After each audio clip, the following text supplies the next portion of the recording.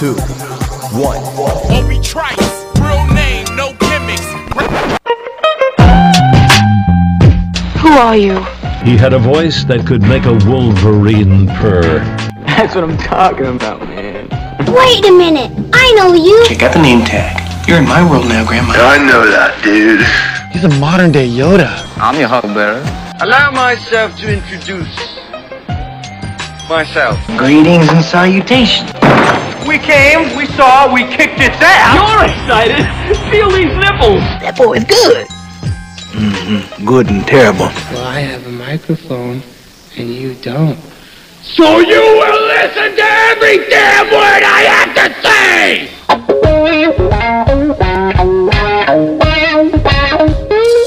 This is the Mike Rutherford Show on the Big X. Sportos, motorheads, geek bloods, wastoids, dweebies, they all adore him. They think he's a righteous dude.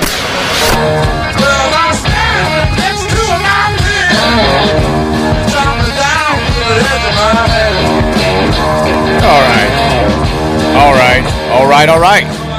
Welcome in, everybody. It's the Mike Rutherford Show, Monday, May 16th, from the world-famous Big X Studios here in lovely, sunny, beautiful, all too warm Louisville, Kentucky. Mike Rutherford here with you for the next 3 hours, along with my guy Trevor Kelsey behind the glass.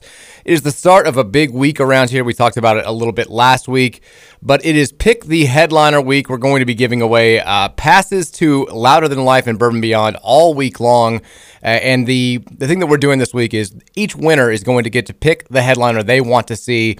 We are excited about this. We're going to have a different, way of giving these tickets away every single day this week. I know we've had a couple of requests from people saying you've got to let the podcast folks get in on it. I've got a plan for that. We're going to have one day this week that is strictly for the podcast listeners. But today, listen in, 5 o'clock hour, going to do a little, we're starting off slow. The basic concept, the easiest way to do this is always the trivia question. So we're going to do that today at 5 o'clock.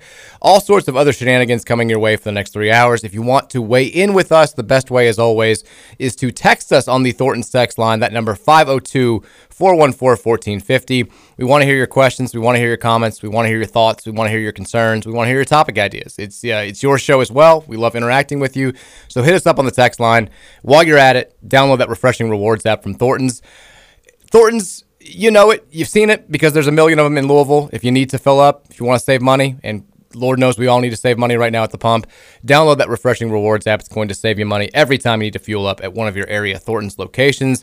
The big guy behind the glass, he's rocking a New Jersey Devils t-shirt today. I think, of course, it's NHL playoffs time. They got eliminated, though, I believe, right? I don't even know if they were in the playoffs. I'm pretty sure they're not playing anymore. I wanted to bust out the Flame shirt because they won Game 7 last night. They did. I watched. Knocked it was out fantastic. the Stars, watched overtime at least because I saw it on the ticker, and I was like, hey, I guess I can turn off this movie for a few minutes and watch this. Attaboy. Pause the movie. I went back and finished it, though, don't worry. So rare for you to indulge in some sports these days. It is. Which is nice. I mean, we're playing fast and loose with hockey. It's sport, but that's okay. I tease you Canadians. Please don't belch me with Tim Hortons coffee.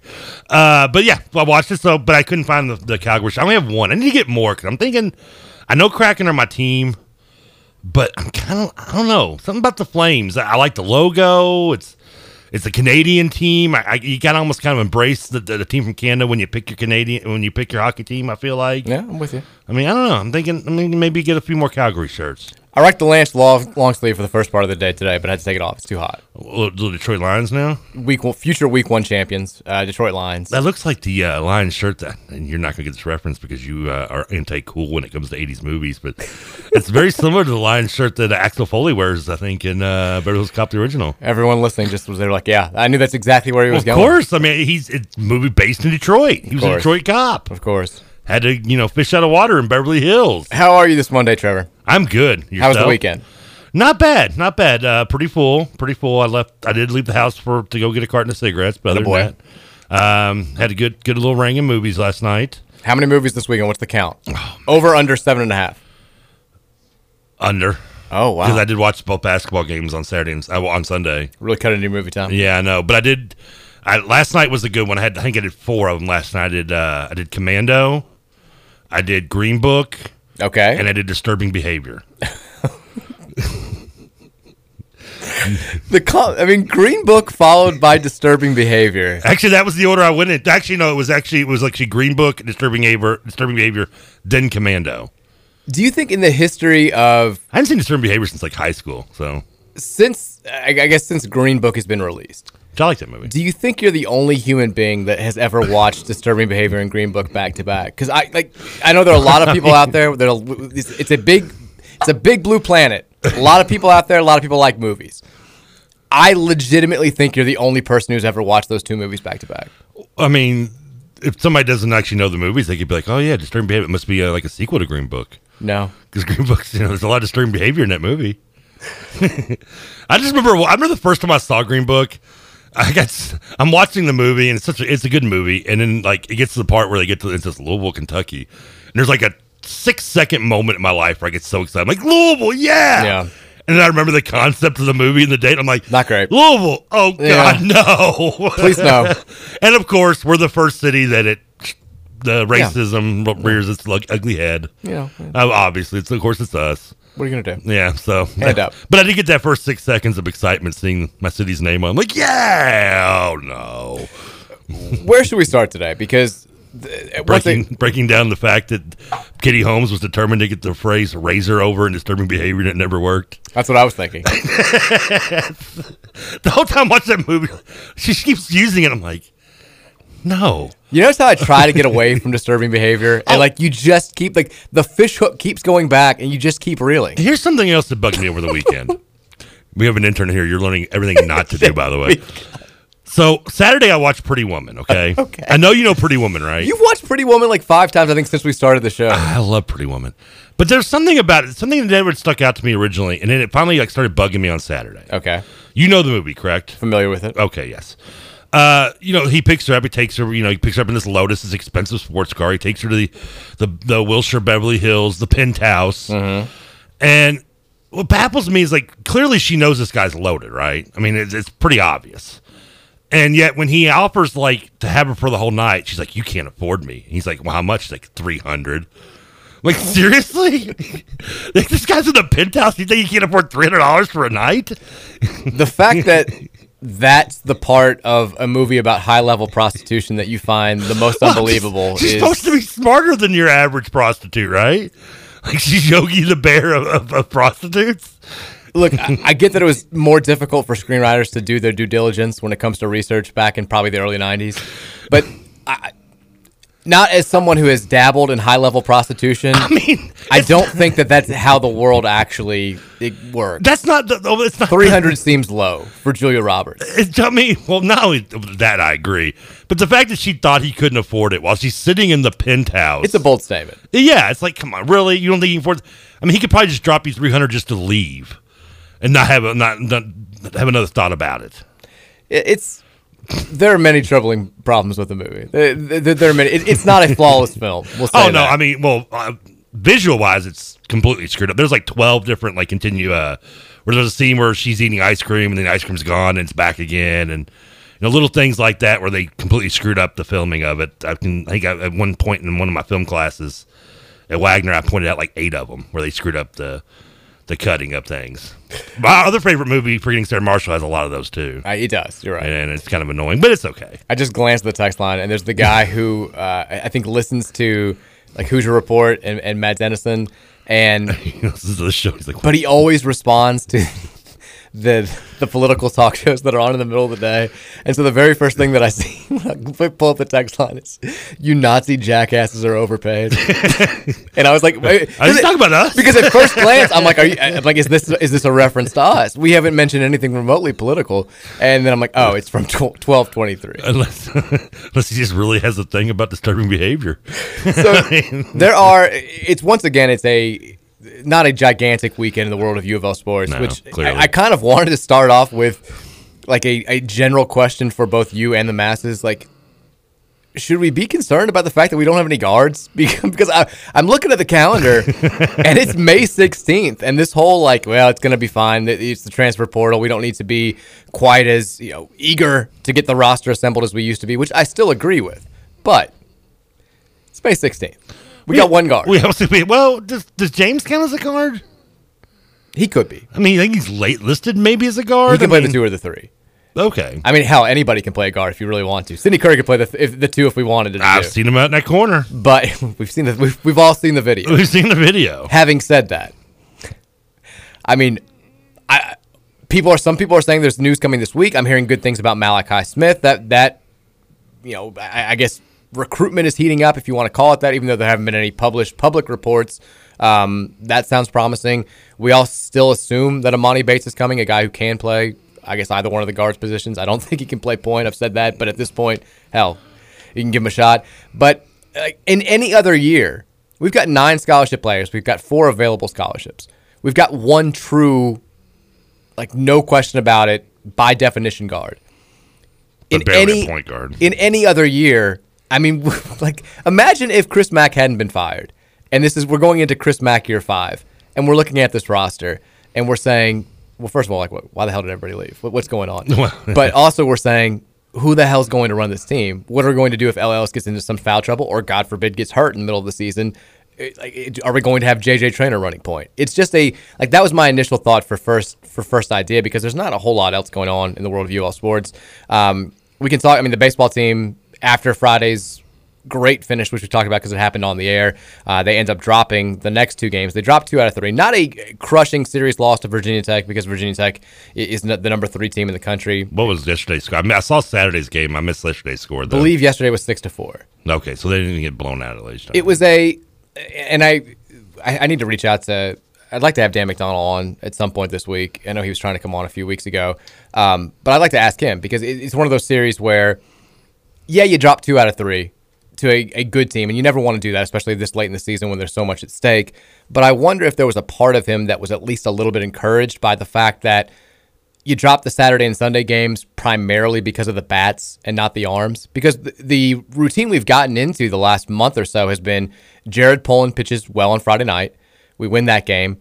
And then if we're winning the games on Saturday and Sunday, it's 19-14 or 18-6. The arms have not given us those chances to win. They've been giving up touchdowns in the first 3 games, and both on Saturday and Sunday, the pitching was actually good enough to win. It was just the bats that let people down a little bit, which you never want to lose. You never want to blame one side or the other. But if you had to pick this weekend, as a Louisville fan who's looking big picture, who wants to see the Cards go back to Omaha and chase a national title, I'm glad it was the arms that didn't let us down in the 2 weekend games, the 2 Saturday, Sunday games. These one of these moments I kind of wish I knew more about Virginia Tech. Do they have a good pitching staff? Well, yeah. They're the number 3 team in the country. Do they have a poor offense though? They got good everything. Okay, so I'm just wondering if it's just a matter of matchup or not. But otherwise, then yeah, I would be.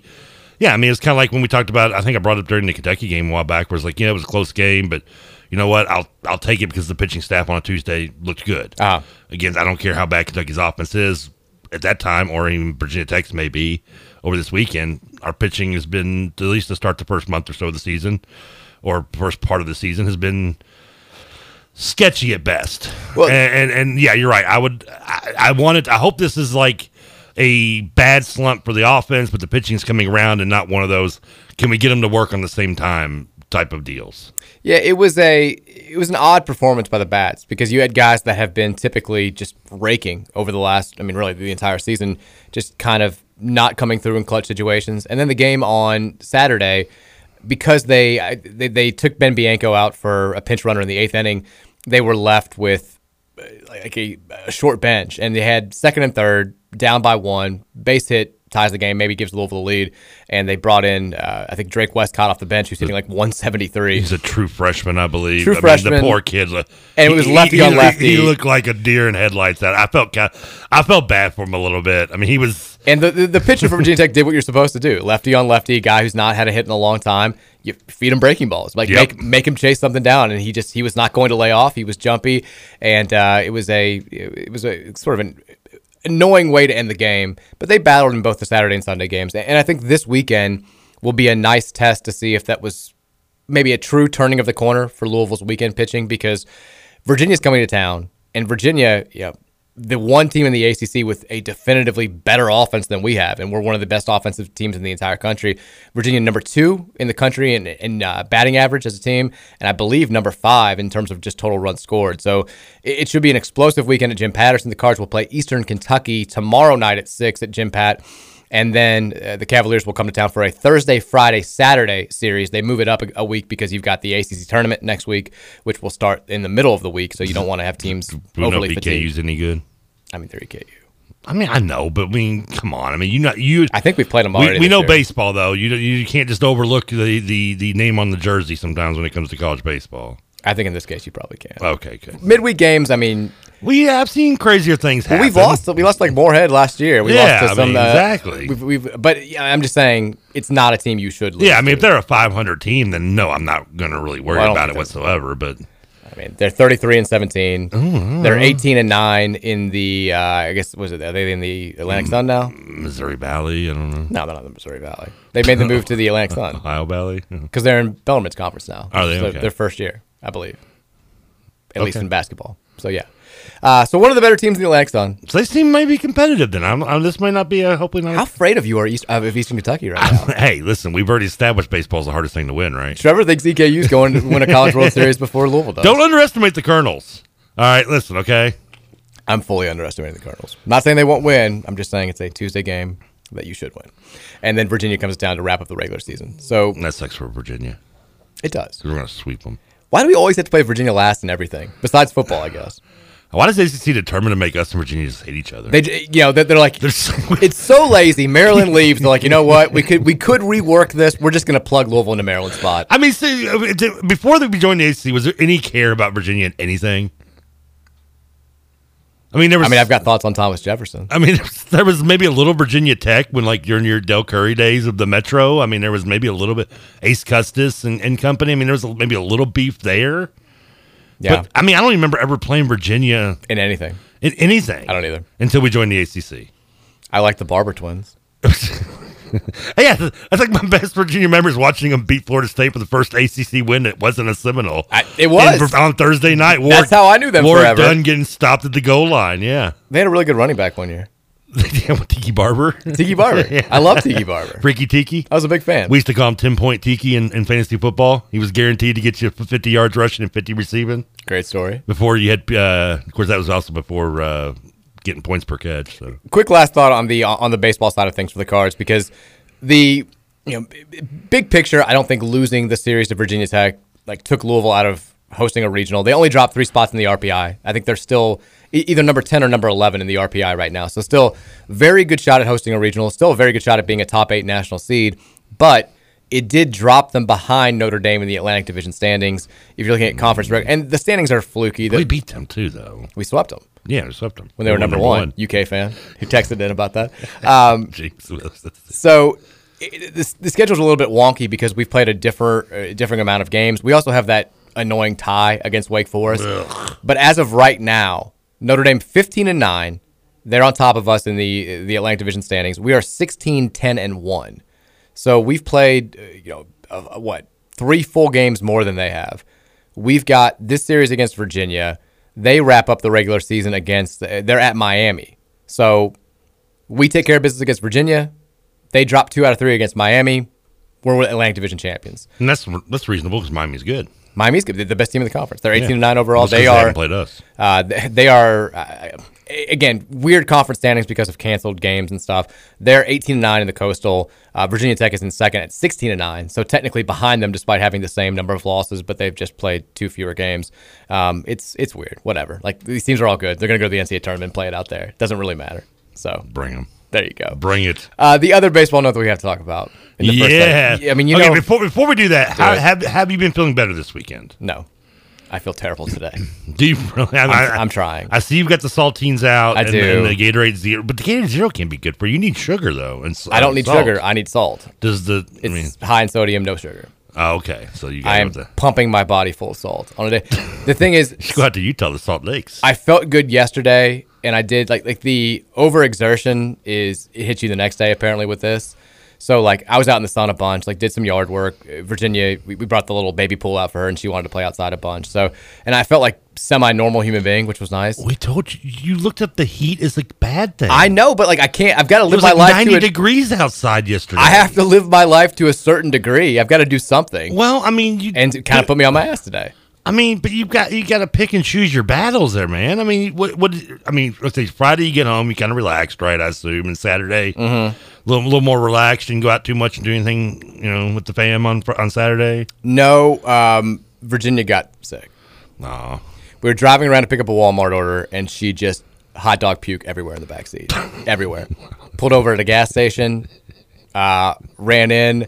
They had no napkins, no toilet paper. The bathrooms were broken. What about the? I stole a towel from where the soda machines are. If you're hearing this, Thornton's or not a Thornton's, not a Thornton's, not a Thornton's. Let me clarify that. Not a Thornton's. I don't even know what gas station this was. It began with an S. Or gas station on Newburgh Road, right by the Waterston. I apologize. I had to just gank a towel from the soda machine area to help clean up. Don't they have paper towels? They had nothing. Well, at the gas pumps though, when you do your windshield and you have no. They didn't have those either? No, there was no time to check. Like ghetto gas station, you stop it. It was, I was surprised by how it looked inside. I've passed that gas station a million times. It was, people behind the bulletproof glass. I was like, what is going on here? But so that makes for a fun Saturday. It was great. Yeah, wonderful. And then she puked in the middle of the night again, and so I'm terrified. Does the car still smell like it, by the way? No, actually. Really? It was a bunch of undigested hot dogs. I don't know how. If she's not chew. I guess not. She hadn't had a hot dog in a long time. She ate 2 in 5 minutes. I didn't think anything of it at the time. And then boom, hot dog everywhere. And then she gets up in the middle of the night, and to her credit, she knows. We kept asking Saturday night, do you think, are you going to throw up again? Are you feeling better? And she kept saying almost. And she went to sleep, and I was like, if you feel your stomach hurt, call for daddy. They tell me and I'll come get you. And I came in there, and I wasn't sure if it was just her stomach was actually hurting or she just wanted to get in bed, and she just was normal night. And then she starts kind of retching, and she holds it. She gets to the toilet. She's like an adult, grabs the toilet, gets it all in there. And when she's done, she flushes the toilet herself, and she goes, I got all the yucky out. And she was fine ever since then. But I say the same thing after vomiting. It was a lot like dealing with you on a Saturday night, I assume. Yeah. But so the rest of that night, I don't sleep at all because every time she moves, I'm terrified that she's about to throw up all over me and all over the bed because that has happened before now. So that was a little bit of a damper on our Saturday plans, and then it ruined our Sunday plans because we were supposed to see family, but we couldn't because we were worried that she had a stomach bug, and that we'd last time go to everybody else. But it sounds like I think it was just a kid didn't like hot dogs, I guess.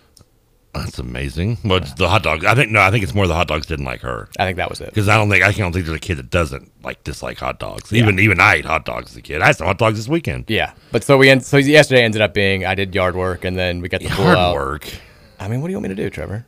Call my man Alex. Well, we have had to make some plans for other yard work moving forward because I can't. Yeah, I mean, Pot's you don't need to be out. Yes. Potts is ruining my life, Trevor. I mean, you are surviving Potts, okay? You don't need to be out in the heat doing, what were you doing, pulling some weeds or something? Or trimming trees and trimming bushes. Yeah, I mean, yes. Call my guy. It's $20. He'll come out there and do it for you, $20, $25. I mean, hell, I'll give you $25 to have him do it for you so you don't have to go out there and sit in the heat. Well, lesson learned. Today's been a little bit rough, but we're powering through. I don't know why, Trey, you keep trying to defy me. I keep telling you, but no. We're powering through. We're gonna be okay. Yeah, learn these lessons. I love that the text line's already blown up. We haven't talked about anything. We already have a bunch of texts. So. I disagree. I think we've discussed a lot. Well, and we haven't even gotten to the best moment of the weekend. I tell you what, put a pin in that. You know what it is, right? I know. We're going to get to that. We're going to get to what I think people think that you're talking about coming up after the break. I will discuss what the Cincinnati Reds were able to do and not do at the same time yesterday. We'll take more of your texts. We'll read text in the next segment, 502-414-1450. And remember, we're giving away backstage passes, single-day passes to be Bourbon and Beyond coming up here at the 5 o'clock hour. We'll do that for the first time. It is the Pick the Headliner week. We're going to get that party started today in a couple of hours. So keep it locked here. Next segment coming up here after the break. We'll talk about the Reds. We'll talk about the other stuff that Trevor's got going on. Mike Rutherford Show rolls on next here on 1450 The Big X.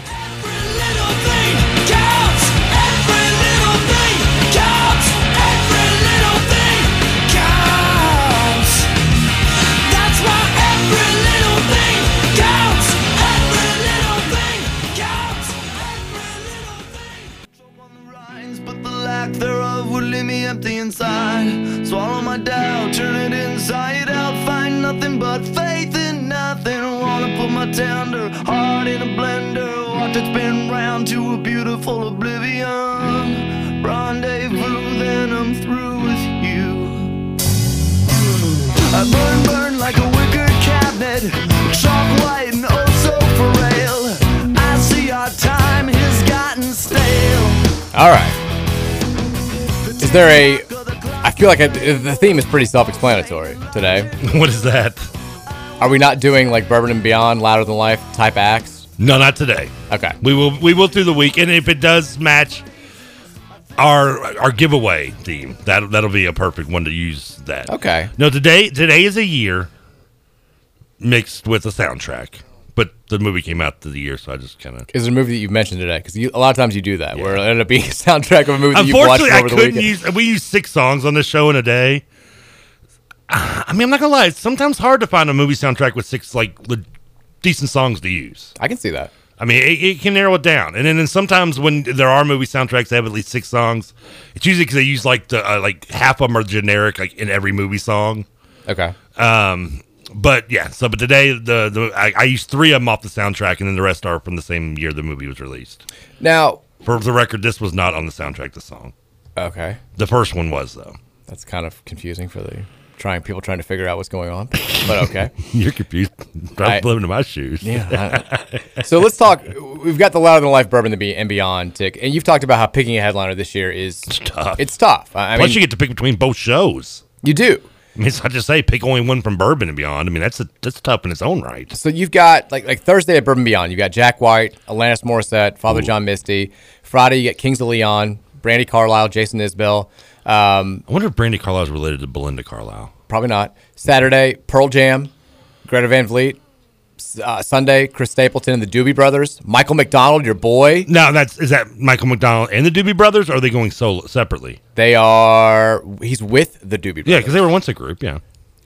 I thought you'd be more excited about this. I am excited. Don't worry. And then Louder Than Life, 9 Inch Nails that Thursday. I don't know which one I would pick if they let me win. Slipknot on Friday, Shinedown on Friday, Saturday Kiss, Rob Zombie, Alice Cooper, Chevelle, Red Hot Chili Peppers on Sunday, Alice in Chains, Incubus, who you've played many times on this show. Is that the last 3 names? Is that all on the same day? Yeah, Sunday, and Papa Roach. Ooh, that Sunday might be my day. I've seen, and of course, As You Were. I've seen Alice in Chains live twice, with unfortunately without Lane Stanley. But I haven't seen Red Hot Chili Peppers, and I would love to see Red Hot Chili Peppers. I got me a Papa Roach single in me. I only know one song by him, but it cut my life into pieces. Yeah, but this is my last. And I wish I could use it, but the radio edit version doesn't really even fly that well. It sounds. I mean, I can assume. Yeah, you know the song, right? I mean, that's one of my pump up songs. That's one of the songs that gets me ready to go to fight. That's a much better pick than Eye of the Tiger. Oh, no, it's not. I thought you were going to say it's better than the Limp Bizkit Break Stuff song that I was. Well, it's also better than Limp Bizkit. No, well, everything's better than Limp Bizkit. But, and then you have Incubus on. Did you say Incubus, right? I did. That's a loaded ass Sunday. I mean, that's LAS. That might be the only. That's the only one probably from Louder Than Life I'd pick, because I'm not. Louder Than Life's sometimes a little more hard rocky for me. A little louder than I'm not a big. I've actually seen Slipknot, but I'm not a huge fan. So if you're listening out there, potential winners, start thinking about who you're going to pick, because that's going to be the next question we ask. After you win, congratulations. After that, and then it becomes who you going with. Who would you pick? I'd have to think about it. I'm torn between Sunday, Louder Than Life, and did you say Doobie Brothers and Pearl Jam are same day, right? No. Oh, who had Pearl Jam with? Pearl Jam is Saturday for Bourbon and Beyond. Doobie Brothers are Sunday. Bourbon and Beyond. See, I'd want to see Pearl Jam so bad. I don't even not really concerned with the undercard on that one. Triple wants to see Pearl Jam. Birdman Dugan, I guarantee he'll be there for that one. He probably will. He went and saw him at Wrigley Field, which would have been awesome. All right, let's talk about what happened yesterday in Cincinnati. Did we really? Yeah. Are you sure? Quickly. I feel like you're nauseous enough. The Reds pitched a no-hitter. Woohoo! First since Tom Browning, right? The Reds lost. Not the first since Tom Browning. Homer Bailey pitched 2. Did he really? Yeah. Even our intern's like, Homer Bailey, dude. He walked. The 21-year-old kids over like smacking me down with the knowledge. I mean, how could you forget the Homer Bailey post-game interview? How can I forget? I thought as a Reds fan, you like tried to forget Homer Bailey's career. No, he's got a fantastic wine. He's a great winemaker. So Browning's only last perfect game then, or only perfect game. I believe that's correct because Homer Bailey walked one guy both games. And the second time it happened, he got asked afterwards on live TV. They were like, is it something like, late in the game, I think you walked a guy in the 7th or the 8th.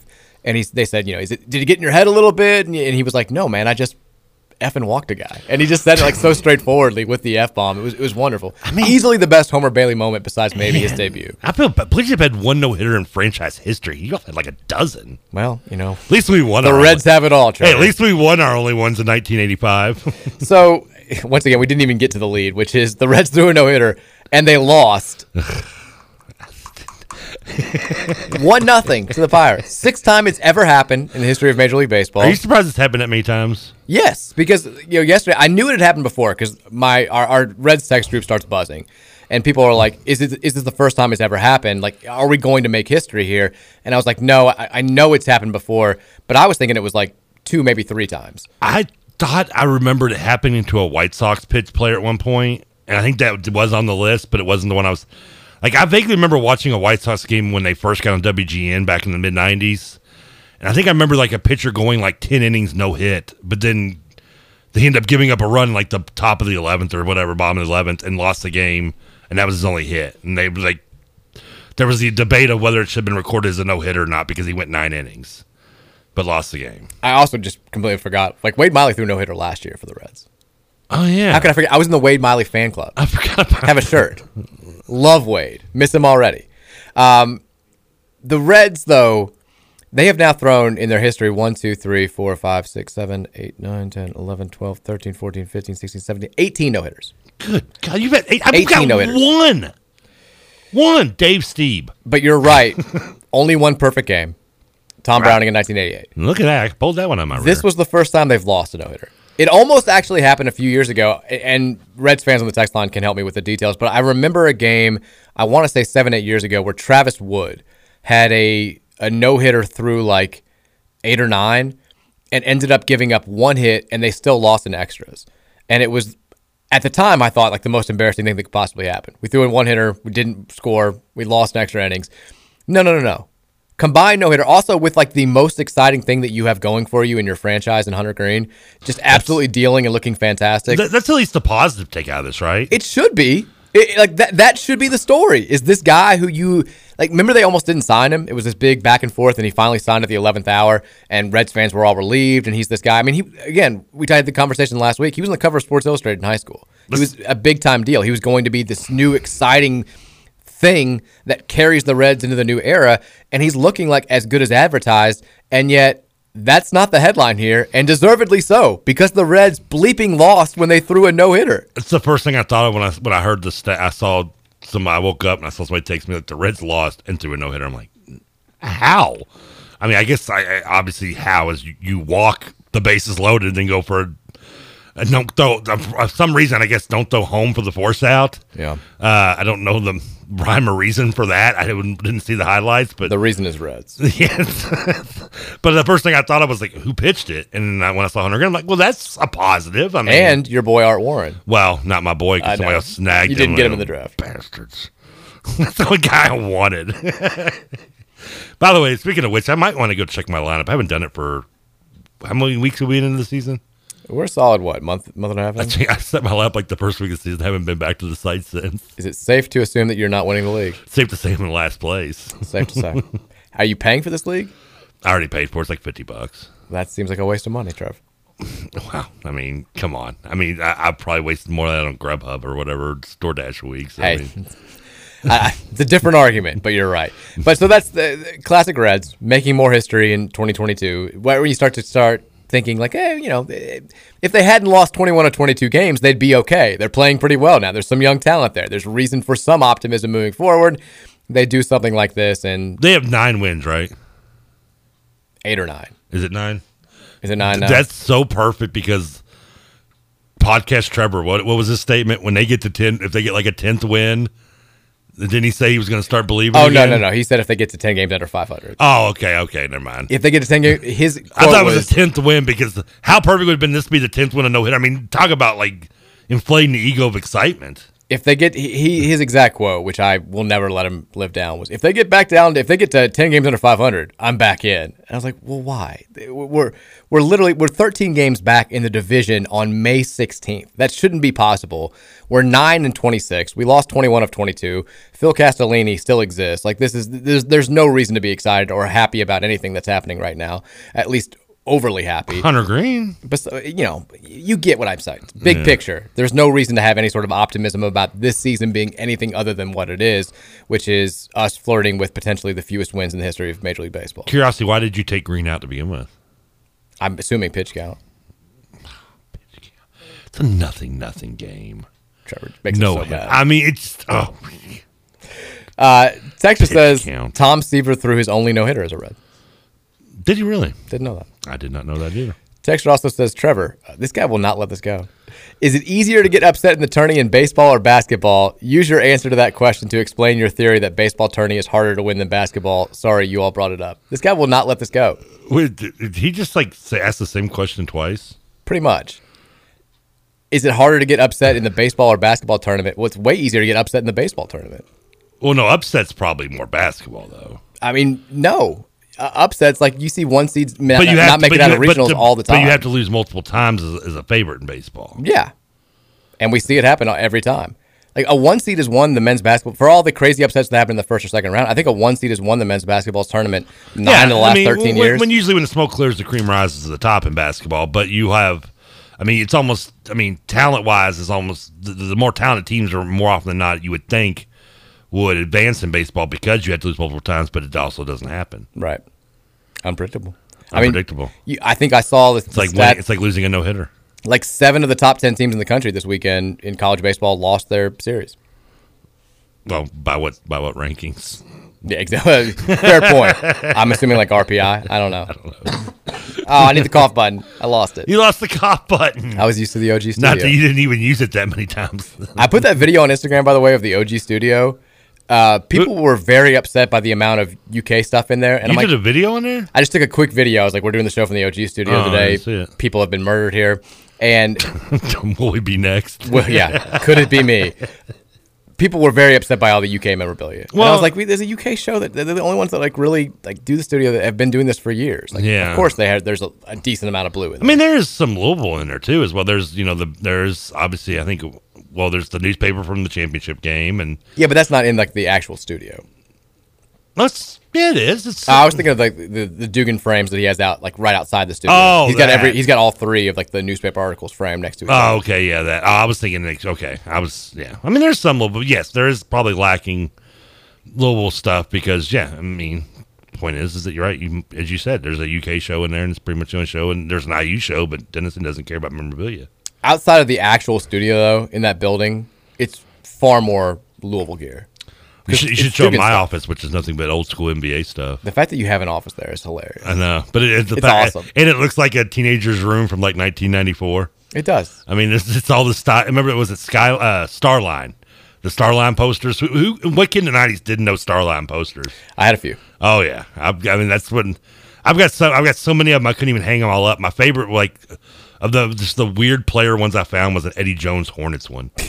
Like, why did I buy an Eddie Jones Hornets Starline poster? So I don't know that. You mentioned you watched Stars Flames last night. I caught the end of it too. Caught the overtime. Overtime Game 7 hockey is who needs drugs when you can watch overtime Game 7 hockey? Well, they work together even better. It's like peanut butter and chocolate to me. It's like being on drugs and driving a car out of a helicopter. It's just pure adrenaline. It's fantastic. It's incredible. And both Game 7s last night were like the scenes were awesome. Like the Rangers when they scored. That one I forgot to go back and watch. Oh my God. The place is going bonkers. It's going nuts. It was fantastic. And then the Flames, which the Flames crowd I was always kind of surprised. Every time I tuned in, it felt like it was a morgue until they finally scored, and then it would go up, relatively nuts. But I like the shots of all the Flames fans outside the arena. I thought that was cool. But both those Game 7s were awesome. But did you watch any of the basketball? Yeah, I was going to say we had 4 Game 7s, 2 in hockey, 2 in basketball, and hockey by far was the winner, right? Totally. Although the storyline's probably more from basketball. Well, we also know the storyline's better in basketball than we do in hockey too, as well. But I mean, I think bigger storylines emerged from the Game 7s in basketball. Oh, okay. Well, I'm not sure exactly what you're talking about, but I did watch both games. The Celtics game was great if it wasn't for the just putrid officiating. It's awful. I mean, it just could not make up their minds. And is it fair to say I'm one that usually defends referees? I think that's fair. I'm more often than not defending them. But man, I mean, just the charge calls, the falling for flopping, it was just, I mean, the flagrant when they called it on Tatum when it was just a textbook and one because Connaughton got to put his head in his space and he got hit by his arm going up for the shot. I mean, it was bad. I mean, it was real bad, and luckily it didn't matter in the Phoenix game because that game was just blowout. No, the officiating in the Boston one, it was definitely one of those where, as it was happening, you have this sense of they're ruining what felt like it was going to be like a fantastic finish and a could fantastic, be a good game. Like this could have been a really, really good game, a really fun game up to this point, and it had been a great series up to that point too, and it just kind of got spoiled there. I think the Suns Mavs. My buddy was at that game, by the way. Was he really? Yeah, he said. Wait, which one? The Suns and Mavs game. He lives in Phoenix. Damn. He didn't even think he was going to get to go. He was like, I've got tickets for Game 7, but they're going to clinch in Game 6, so I'm not worried. Well, so he's to blame. And then he goes, well, I got to go to Game 7. It sucked. I think that's the one that now has developed the bigger storylines because you've got Chris Paul doing nothing, which I love because Chris Paul's a phony. Yeah, man, I like total Chris fraud, Paul, okay. Complete fraud. Yeah. No, I think Devin Booker might be more of a fraud. Devin Booker does not like the bright lights. Oh, no. He's all chesty and all fun and games when his team's winning and he's playing well, but then Luka Doncic looks at him in the face and smiles one time, and he just wants to go in a ball and cry like he's playing against Sam Decker and the Wisconsin team from 2015. He went to Monty Williams like, Coach, can you put Ulyss in? He's like, we don't even have a Ulyss. He's like, oh. You got it backwards. They wanted Ulyss and Booker. It was they got the Harrison twins. Harrison twins in there. He put Andrew in. Who? Put some twin in there. Well, they have Markieff Morris, probably, don't they? Just put him in. He's somewhere. He's somewhere, yeah. I mean, one of the people who follow the NBA way more than I do, are all saying, I'm not sure that was the most improbable first half in the history of the NBA playoffs, but it's got to be up there. Just because, the Suns are playing at home. They're the favorite team. It's been a competitive series. You're assuming it's going to be a competitive Game 7, and just total no-shows. Luka Doncic has as many points as the Suns do at the half, and it's over. Like, after the first quarter, it was basically over. I don't want to say I didn't. I kind of wanted you this going into Game 6. I told you this is a Suns team that plays far too down to their competition, and they're not really great in the spotlight. And I kind of caught it last year when I thought this was a team that was better in Milwaukee and got beat in the finals. Mm-hmm. I mean, you can say what you want about Milwaukee. I mean, I'm saying they suck, but I think Phoenix is, when on paper, they are a more talented team. And when it comes to the NBA, talent is what is to prevail. That's why everything's a 7-game series, because they don't want upsets. They don't want Cinderellas in the NBA. That's great for college. NBA wants stars. They want markets. They want the most talented team to end up being in the finals and farther in the playoffs, because that's what sells ratings. Which is understandable. Well, yeah. I mean, and now in the NFL, you don't need to bother with it. In college, you don't need to bother with that. Their ratings are going to move regardless. In the NBA, you need it. And no, I'm not saying anything against Dallas and that they're not going to move the needle with Doncic and their crowd, but I mean, Phoenix is the more talented team. They from top to bottom on paper, they are a better, more talented team, and they choked. Monty Williams is an average coach at best. I think Jason Kidd doesn't get enough credit as a coach. I think coaching is the least important in NBA of all major sports, but it still has a factor, and I think he's just a better coach than Monty Williams.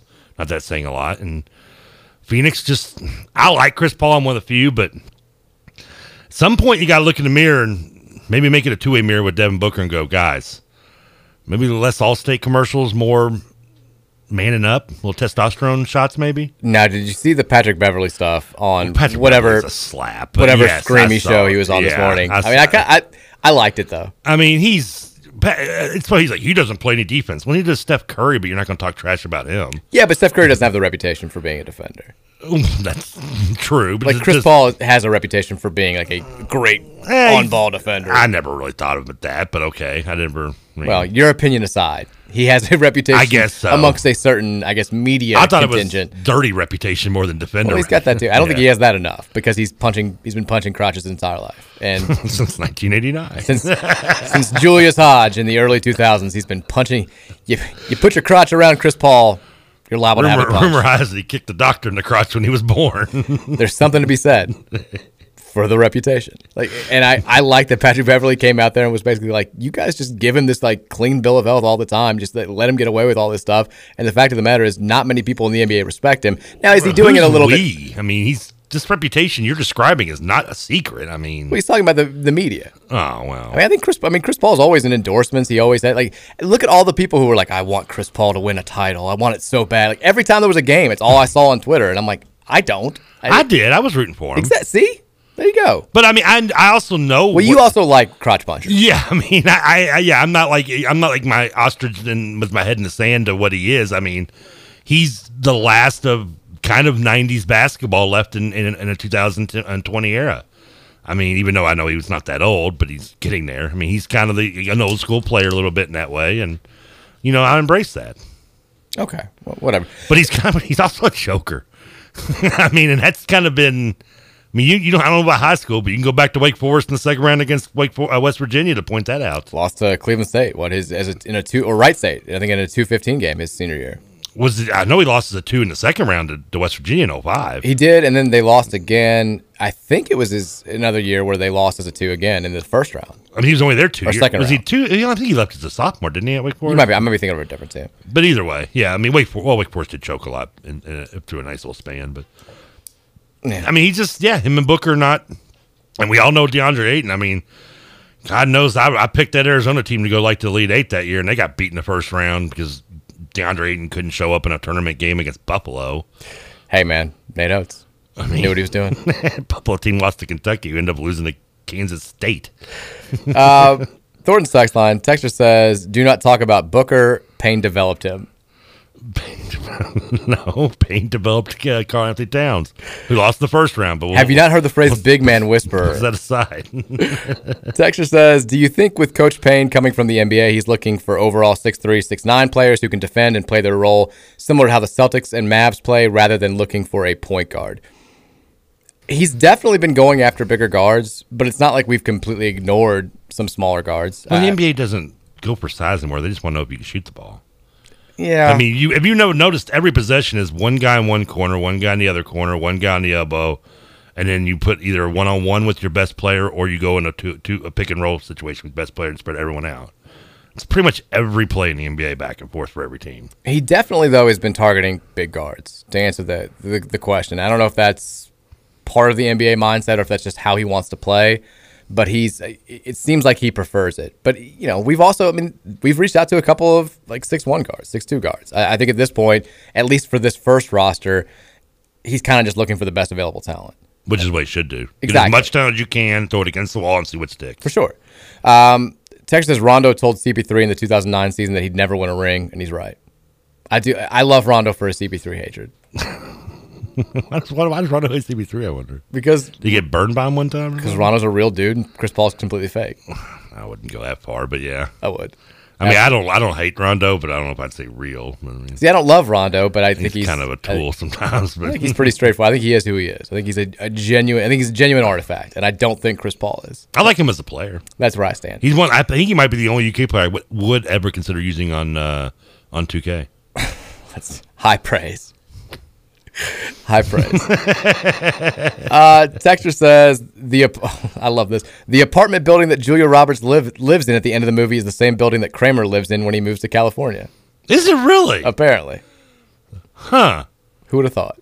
I always wondered, she lives it's got to be this not great part of Hollywood Boulevard. Yet she's just going out. She leaves her window unlocked constantly.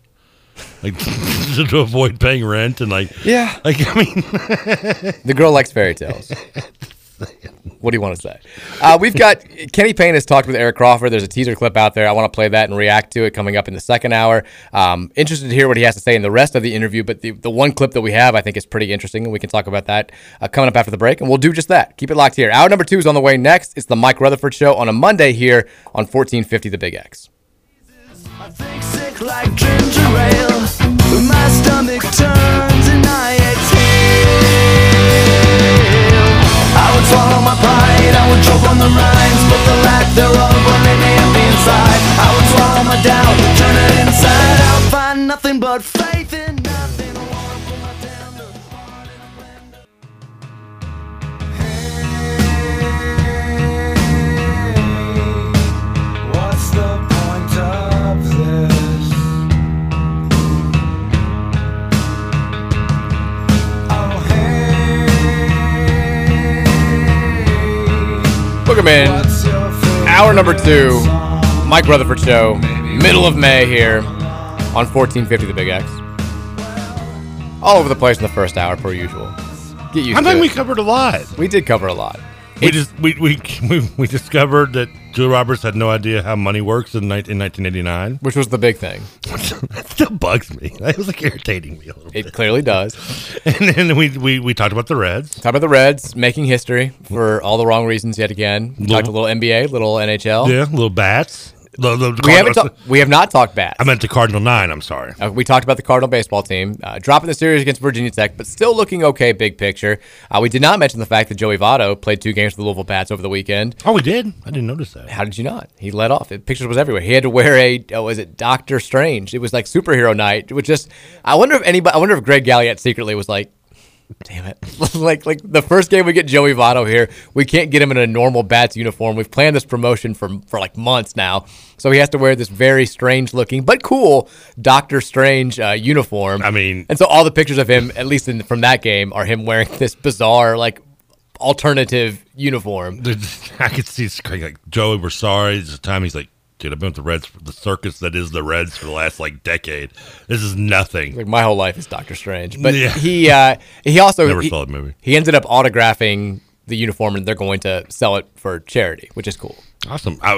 Did they ask him how much he's looking forward to returning home to Toronto once the trade happens? They did, and I wish they had. I wish they'd do it right now because Toronto's lost like 6 out of 7. It's not been good, man. So that was fun. That was the big Bats news over the weekend. I think he reached base all 3 times on Saturday. Of course he should. He should, right? RBI hit. Go ahead, single, and then walk twice. I mean, you don't have too many National League MVPs. Two-time MVP, right? Or one time? One-time MVP. One-time MVP playing in the AAA. No, he's the man. He's the man. Let's talk about Kenny Payne sat down with WDRB's crew. I thought it was just Eric Crawford, but I see the video now, and Rick Bowes just nodding enthusiastically in the background, which is lovely. Were we not involved in getting this interview? Clearly not. He's been doing the junket. Kenny Payne's been all over the place the last few days. I mean, bypassing us for Eric, I'm okay with that one, and Rick even. I know what you're mad about. But when you start going on Packer and Durham, and you don't answer our calls, look, he's got to be. Not that I've called. I was going to say, first of all, nobody's called. You haven't called anybody since the show started. I kept trying to call, but I don't know whose number I'm getting. I tried 001, 002. Yeah, eventually, Kenny, I'm getting to you, buddy. So I'm curious to hear the entire interview, but I thought the clip that they put out already was interesting, which was new to me. Yeah, he's asked about basically when you were talking to the players from last year's team and trying to talk to them about whether they should stay, whether they should go to a different program, or whether they should move on to the professional ranks, like whatever. What was your message? And here's what Kenny Payne had to say. I need you to heal. In order to trust what I'm doing, you have to heal. You have to be open. Sometimes we take for granted that these young kids can just automatically flip a switch and they're going to trust what we're saying.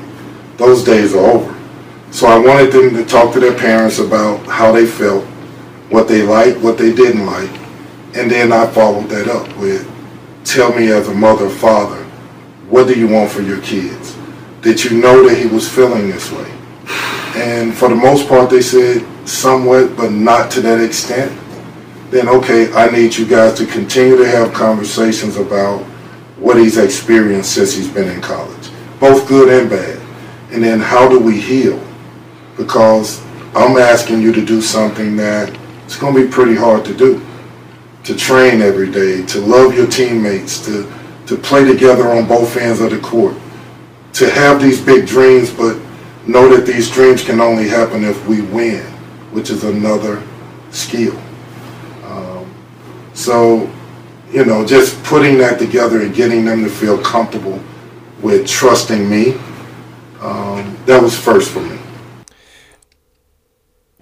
First thought is it reminds me of a lot of the message that we heard from Charlie Strong when he first got here after Steve Kragthorpe, which is kind of the last like total failed administration that we had in either one of the big sports at U of L, men's basketball or football, where he mentioned we got to figure out how to win mentally. Like when you've lost for so long and you've lost at a place that isn't used to losing, at least the way that we were losing under Steve Kragthorpe at that time with the football program, and certainly men's basketball, seasons under 500 are not the norm at Louisville. They're extremely rare, and they have long-term effects, I think, to your psyche.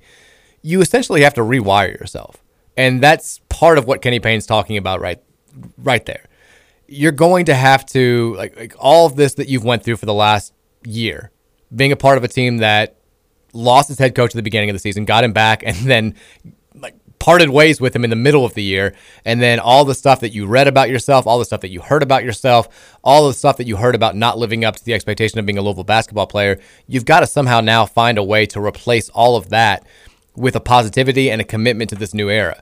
And that's not an easy thing to do, especially when I think some of these guys haven't experienced what it should be like to be a Louisville basketball player or what it should be like to be a successful high-level college basketball player. I mean, you've got the two guys that we're talking about as the biggest positive returnees from last year's team are JUCO transfers. Like, El Ellis has never experienced what it's like to be a top 25 college basketball team at the D1 level. Same for Sidney Curry. I know these are guys that were recruited by big-time programs, but they still have not had that mindset. They don't have that, built-in confidence boost. And JJ Traynor, same way. But nobody who's returning from last year's team has felt that. And a lot of the guys that we're going to be bringing in, I think, are going to be in that same boat. So I love what he has to say. I loved that he told his parents, listen to your kids, really listen to what they're saying, listen to how they're feeling, come to the best decision possible for you. But if you are going to stay here, it's going to take a complete commitment. And the biggest thing that we need, and this does kind of echo some of the things that I think people respect about what John Calipari was able to do at Kentucky, at least when he was good in the first part of his tenure, placing team above self and realizing that in doing so, you're actually elevating yourself. I mean, how many times do we hear that Anthony Davis stat? He's the number one pick, player of the year. He took the fourth most shots on the team or whatever. All of that, we rolled our eyes at it, but it's true. The best thing that you can do for yourself individually in your basketball future is for your team to win. Nobody cares about you if you're putting up 20 points on a Louisville team that's 12-21. If you're putting up solid stats on a Louisville team that's a top 3 seed in the NCAA tournament that plays deep into the NCAA tournament, you're going to have more eyeballs on you. We see that play out even in this day and age when there are more scouting, more metrics, more analytics, more everything. We still see it play out year after year after year where there are one or two guys who play on a team that go deep into the NCAA tournament, whether it's a surprise or not, who get more of a shot at the next level or more of a look at the next level than they would have otherwise. And I think that's a big part of what Kenny Payne now is trying to preach to his new roster. On a couple of things we said. One, I think lack of confidence, regardless of how the season went last year, is not what Sidney and Ellis. I think they don't lack the confidence. I think they're okay on confidence levels. Second, I agree, yes, they have not yet got to witness what it's like at a full season of U of L. But I think when you look back at the Duke and UNC games, I think that's kind of a glimpse of what a taste of what it's like to play at Louisville in a small way. I mean, how pumped that the Yum Center was just. Sure. I mean, it felt like a real Louisville game, those two games, even though they were losses. The third thing is I need to go listen to this without the visual because the entire time I could not take my eyes off Rick Bozich. I listened to it there without seeing it. I actually got more of the message that time. The first time I watched it, I was right there with you. I'm watching it's like when I watch a good wrestling promo and one of the things most people want to listen to the lyric, what the person talking on the mic is.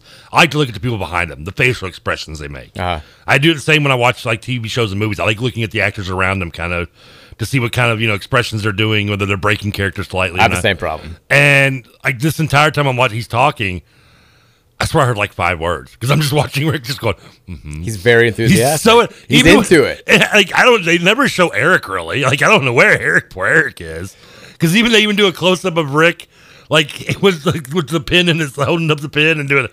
He does the eye roll. It's a very Gumbel-esque interview. Yeah.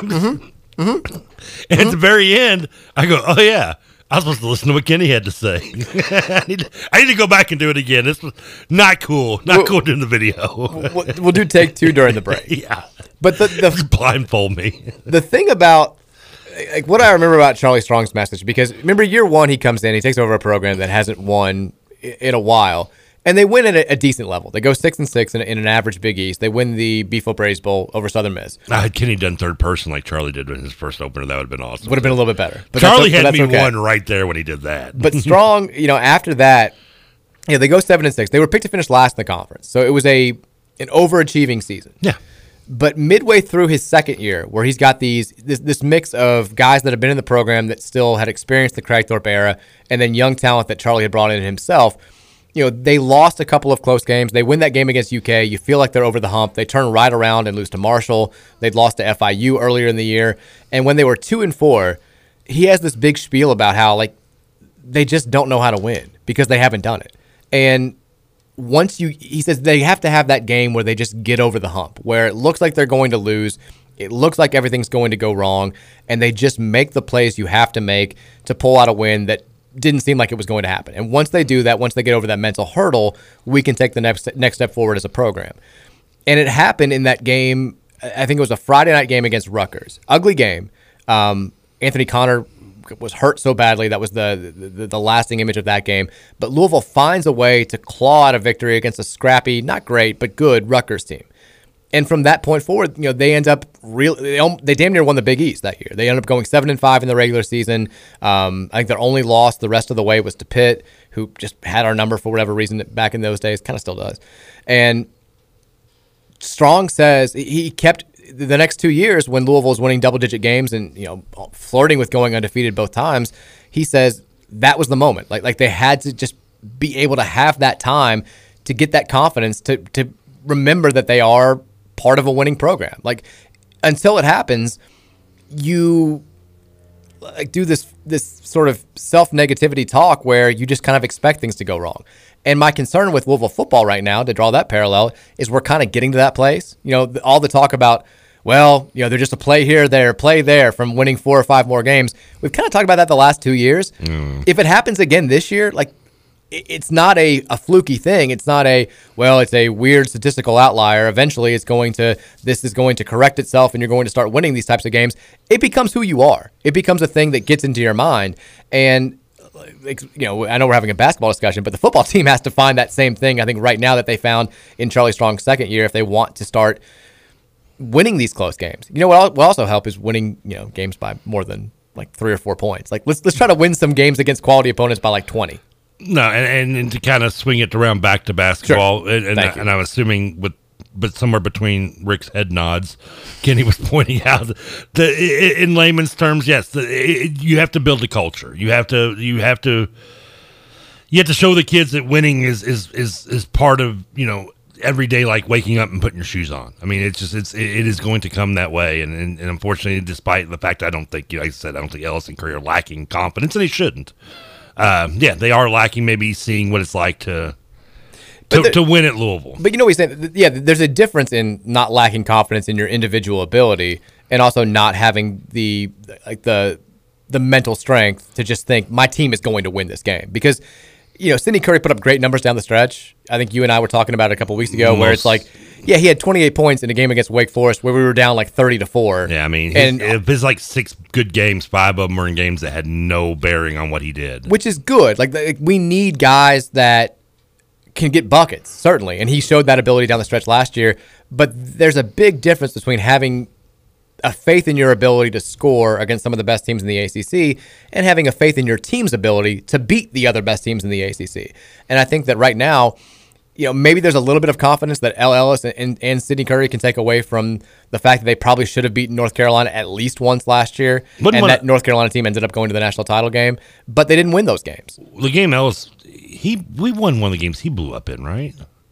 Was it North Carolina one of the ones we did lose, but he had the He played well against UNC. He played really well against Virginia, too, when we lost. I was thinking that one of the games he had like in his high 20s. I mean, maybe the NCAA tournament, the ACC tournament game against Georgia Tech. I guess he played well in that game. Yeah, I'm just praying for it. On maybe which one it was he played. I was thinking he played well in a win, but I could be Curry. I know. I mean, I'm not saying he played poorly in wins, but his as we've pointed out. I mean, it's not a secret. His best games were games that were not affected by anyone's individual stats. Well, there's a reason for that because like pretty much all of our games were games that were bad. I mean, there was, but he played in the Georgia Tech game that we won in the ACC tournament. He had 12-6, which was a solid game. 5 for 9 from the field. That being Curry, I assume. Yes, didn't he? Okay. Yeah. He didn't really have it. Like all of his monster games, pretty much came in losses. He played well in the win over Boston College.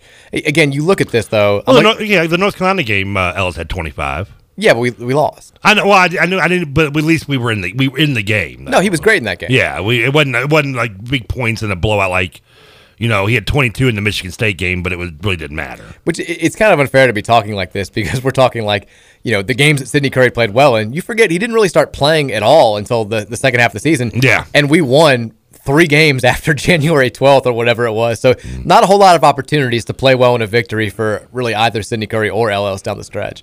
But L was a guy who, and I got what Chris Mack was saying after these games, like he would turn it on. Like he single-handedly got us back in the game against Michigan State and then really did the same thing in that first North Carolina game. Like his stretch of individual excellence was what put us in a position to win. And Mack would kind of say afterwards, like, it's great that he's doing this, but we need to see him play with this same level of confidence when there's something to lose. If he's taking these shots when we're down 16 to Michigan State in the second half and he misses them, nobody cares. Like he's just trying to get us back, but he's getting hot and he's getting all the credit for that. We need to see him play at an efficient level when it's a back and forth game. And he kind of did that a little bit down the stretch in the games against Duke and UNC. Yeah, I was going to say exactly both those games. Yeah, even the how bad did we lose the Miami game? I can't remember. He had a good game in that game. We didn't get blown out in that one, did we? Yeah, we lost by 7. It was. I think that was one of the game that felt like it was. We'd seen 12 times by that point, where we're down big early. Yeah. We make a run, we get right back in contention, and then do something really stupid and lose by like 7. Yeah, I remember. I feel like we lost all those games by 7. Like in my mind, every single game we played that wasn't a total blowout played out that exact way. Yeah. Got down, got back in it, looked like we have a chance to win, did something stupid, lost by 7. Hey, my DraftKings account can confirm that. God. But that was, by the way, I'm also, the text line has let me know. I made a... What did I screw up? No, me. Oh, good. Awful time for me to put my neck out for Rajon Rondo and saying, like, well, at least he calls it like his story just broke from the mother of his 2 children saying he pulled a gun on her last week and now she's trying to get a restraining order. So, once again, timing not really my thing. I mean, he speaks his mind. Tells it like it is. He doesn't hold back.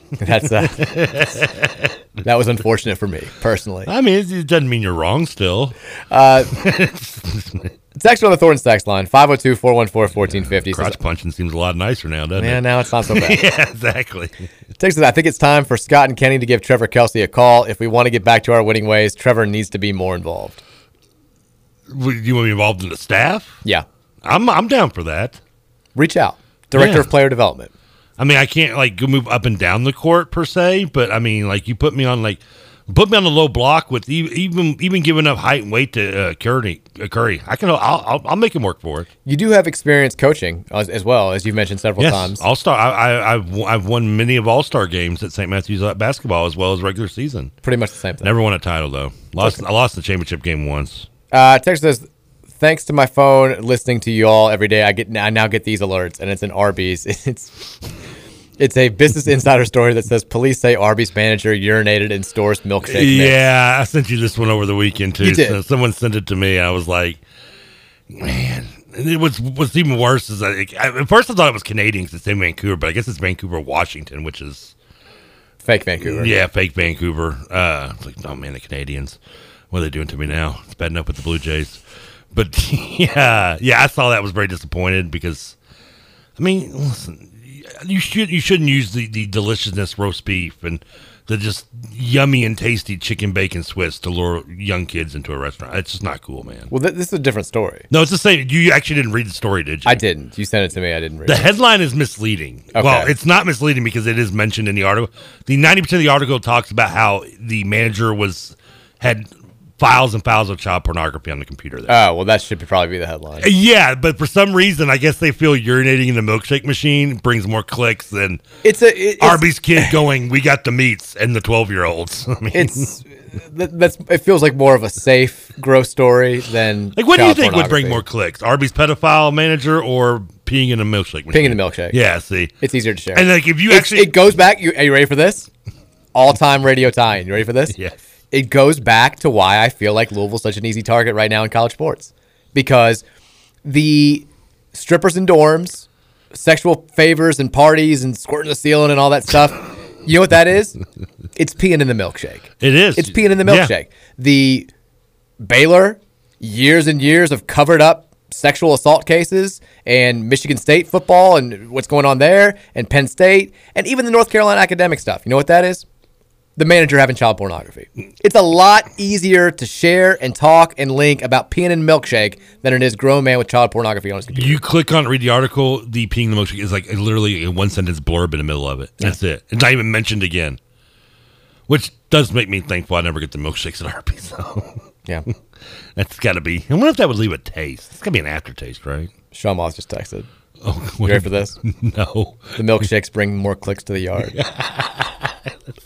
This is why he's brought in when I'm out. This is why he's the best. This is why he's the best. I was going to say we meet him on Thursday and Friday. You're going to be out this week, but he's got games to do now. I know. We got Virginia series. Somebody, if you want to co-host the show this week, let me know. Thursday, Friday. I wonder if he would be willing to go to the OG studios too. Probably not. That's the other thing. You're going to be. We might not be. Well, it's true. We're trying to figure that out. But are you also, I thought you'd be excited because maybe you'd have Douglas on the board with you. You haven't had an action show with Douglas. I'd like to do a show with Douglas. He keeps to himself, but he will open up if you let him. Okay, but I need somebody to co-host with me, and I think it's easier to tell people to come here than it is across the bridge. Especially if they've seen the video of what it looks like. Well, that's your own fault right there. Well, I didn't know. at the time. I mean, once you get past like the homeless camp behind the studio, it's actually not so bad. Are you ready for some breaking basketball recruiting news that is pertinent to our interests? We just signed Bates. No, Mosley. No, I'm asking you not to guess. Oh, you didn't say not guess. You just said if I want to know. Well, now I'm asking you not to guess. Okay. Because I don't. Because now you can make it look not as cool as what it actually is. Sorry, I have a problem with that. Class of 2023 big man. Aaron Bradshaw, 5-star player. Cool name. Camden, New Jersey. Uh-oh. Well, high school Camden from Close enough. Roselle, New Jersey. All I heard was Camden Connection. He's one of those Purvis Ellison boys up there. We gotta get him on. I think we need to put him on the staff. 5-star center. Number 24 overall player in the 2023 class, according to the 24/7 Sports Composite rankings. He has announced his final 7 schools. 7. I'm going to assume we're on it since you brought this up. Don't assume anything. Ooh. Maybe I'm mad about this because we've reached out to him before. What's the measurements on this kid? 7 foot tall. Like, is he like 210 pounds? So is he more kind of like a Chet Wing guy or? No, he's more of a traditional big man. Okay. But I mean, is anybody a traditional big man? Well, I think Kenny likes a little bit more of the old school big men, but at 220 pounds, you might want to put on some weight. Be a traditional big man. He's going to get there. All right. He's a fantastic player. We love him. He averaged in the EYBL 14 points, 7.5 rebounds, 4.3 blocks. Nice. Shot 70% from the field. Nice. John Calipari loves him. Wants him bad. Oh, good. He's a teammate of DJ Wagner.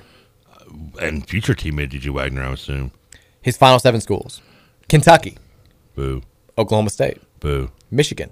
Boo. UCLA. Boo. Maryland. Boo. And? Drum roll, please.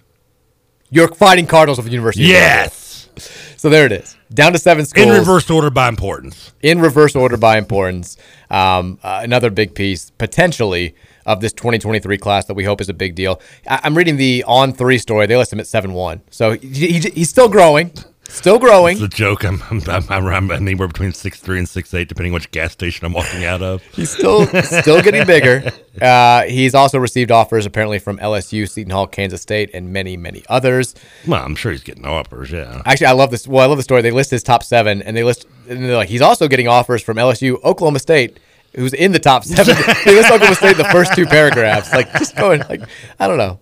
We'll see. I want to clarify that he's not only interested, he's getting an offer from him. He's the number 2 center in the class, according to the 24/7 Sports Composite. So all I heard from you in the last few minutes because like you were talking, but I was like picturing, Rick's head nod. Sure. Was that we now have the number 1 player and number 1 guard and number 2 center in the class of 2023 coming to Louisville? Hopefully. We'll see. Or he's going to go to Kentucky. Boards lock it down. By the way, he's going to be a part. We mentioned on Friday's show the game 11 days from now, a week from Friday, the Reed Shepherd versus DJ Wagner is kind of how it's being billed. He's on that NJ Scholars team, Aaron Bradshaw. So if you want to see him again, show out. He's going to be there at Valley High School, 7 o'clock next Friday. He was asked recently about, I think it's understandable when you've got 2 top 20 kids who play on the same team from the same area, good friends. Like, are you guys a package deal? Do you want to play with DJ Wagner in college? And here's his exact quote was, I would like to play with him, but we don't know where we're going to go, but I'd love to play with him. We have our own decisions, but that's my brother. He's just a great person. So, translation, probably going to play with him. 2023 champion Louisville Cardinals. Let's do it. Let's make it happen. Bradshaw on the wing. So, that's good news, I think. I like that mix of teams that are in there, too. I don't feel like, there's no like big man dominant school. Like Gonzaga would worry me if he got in there because Kentucky has a tradition. So that's what I'm saying. Like I feel like it's kind of us. But we took their tradition with Kenny Payne though. Exactly. Yeah, Kenny Payne famously won those games. Maryland's had some big guys in the past couple of years. But Diamond Stone. Yeah, that one. I thought he would be a lot better than he did. Boy, I would have missed the boat on that one. I feel like that's every Maryland big man. I thought he was going to be good. You're actually not right about Alex Lenz. Yeah. Even though they were 2 different players in more ways than one. But, yeah, who else? Oklahoma, Michigan could be a worry, though. Yeah, Juwan. Yeah. Yeah. But other than that, like, Oklahoma State doesn't really make me pee myself any. And who else did you say? Maryland. We just discussed Maryland. Who was the other one that was in there? Seton Hall or something. You said they were offering. They were offering. Yeah. He's not in the Final 7. That could give you a little worry. UCLA. I'm not worried about UCLA. Get out of here. Yeah. UCLA, Maryland, Louisville, Kentucky, Oklahoma State, Michigan. Oh, and the 7th, if you were counting, you're like, that's only 6.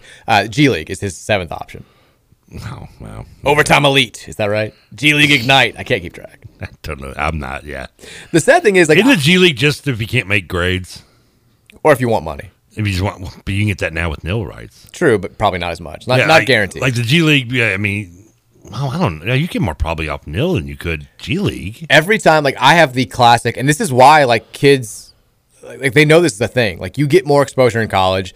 I think there are a lot of kids that go the G League route now or the Ignite route or the Overtime Elite route that realize it's going to hurt their draft stock because, like, I instantly see a kid on these draft boards, and I'm like, I don't know who he is. He sucks. I have no respect for these kids, and then when they end up being good, like I'm watching Jonathan Kuminga play the other night. I'm like, where the hell is this guy from? I'm like, oh yeah, he was one of the G League kids. Yeah, the G League guys didn't. I still don't think their draft stack hasn't been hurt by going to G League. Jalen Green was number 2 pick in the draft. Yeah, but a lot of people thought he should have been 1 at the time, and I remember he was said, number 2. There's only 1 more slot to fall. This became a story because he came out and said, like, if I'd gone to college, I without question would have been the number 1 pick. But I'm still good with my decision. Like, it's become kind of a thing. Okay, I guess. Yeah, it's kind of hard to be like, oh, well, he could have been number 1. He went number 2. Well, he thinks he should have been number 2. He got like 7, 10, 12 maybe outside the lottery. Yeah. Because Kuminga went in the lottery too, did he not? I think he did, but I think he was another guy that people thought should have been higher, but it wasn't. It's just hard to tell. I know. Text says, what is Trevor's Twitter handle? I can never find him when you talk about him. Well, it's hard to keep track of. It's at Trevor Kelsey. Yeah, it's pretty not just a clever name. Kelsey. Have you found no underscores, no hyphens? I was original one on the boat, so I got it. I feel like I see this on the text line a lot when people try to spell your first and last name. They go with Kelce a lot, and I wonder how much of that is just because Travis Kelce is more famous. Has become like a big thing. Because I feel like 10 years ago, if I said somebody's last name was Kelce, I wouldn't have hesitated. I would have just thought Kelcey, and everybody else would the same. I would always just say. I think I brought this up the other day when we were talking about Frazier. I was like, I used to mention the actor. I'd be like, just like the spell like the actor, even though I guess some people would be like, who? Yeah, or Z. Yeah, I still don't know. But I usually it's become a habit of me when people ask my name, I'll be like Trevor TREB. I'll spell it out as I say it, just out of force of habit. You do that? With Rutherford, people mishear it all the time. Okay, they think W, and they're like W. I'm like RUTHER. So I had to, because they tell you you're supposed to. Even if it's a normal name in like journalism, you're supposed to get the spelling right because some people will spell like, I don't know, like Frank, Phrank. Like, so you're supposed to just like make sure. Well, if that was the case, I'd be like Frank traditional spelling. Yeah. That's how I would phrase it. So one of the first things that I ever did when I spent that summer in Iowa, like working sports, I covered like the amateur golf tournament. It was at the local country club in this small town. And so like, it was really hard to figure out this is pre like internet everywhere, internet on your phone. And they didn't have a whole lot of resources at this amateur golf tournament. So like they have like a scoreboard at the main front, but you can't keep track of who's playing where, like when you get on the course. So I'm talking to the guy who like fires. He was in like the third group on Saturday, but he went way low. And I'm talking to him. I've got no idea what this guy's name is, but I know he's leading the tournament. And so I'm like, don't they have you can't see the board, or you can, but like they haven't updated it, and he's back because there's still other groups on the course. Like, again, it's a low rent operation. It's the Iowa Amateur Golf Tournament. There's not a whole lot going on. Oder Eagers 500. So I've heard somebody call him Chris, or Jake. Anyway, I know his first name. You went from Chris to Frank to Jake. I just remember it being a very easy name. Okay. And so, like, I know I've got that down, and so I'm like, all right. So I'm like, all right, Jake. I really appreciate your time. And by the way, like, real quickly, how do you spell your last name? And he's like, well, it's pretty straightforward, Smith. And I was like, oh my Lord. I was like the worst possible answer. I was like, any other last name would have been better in this situation. He's like Frank Smith. I got it. I'm like, well, probably gave away completely that I have no idea what your name is. Former number one pick, Joe Smith of Maryland, another big man. Maybe the easiest name of all time. Vitale. Big man. What did he say? What was this? He would describe him as the man with the ordinary game, unordinary. Game. Ordinary name, unordinary game. Yeah, that's brilliant. Let's take a break. When we come back, we'll dive into the Thornton sex line, 502-414-1450. If you've got thoughts, questions, comments, concerns, let them fly now. We'll take those after the break. It's the Mike Rutherford Show on a Monday here on 1450 and 96.1, The Big X.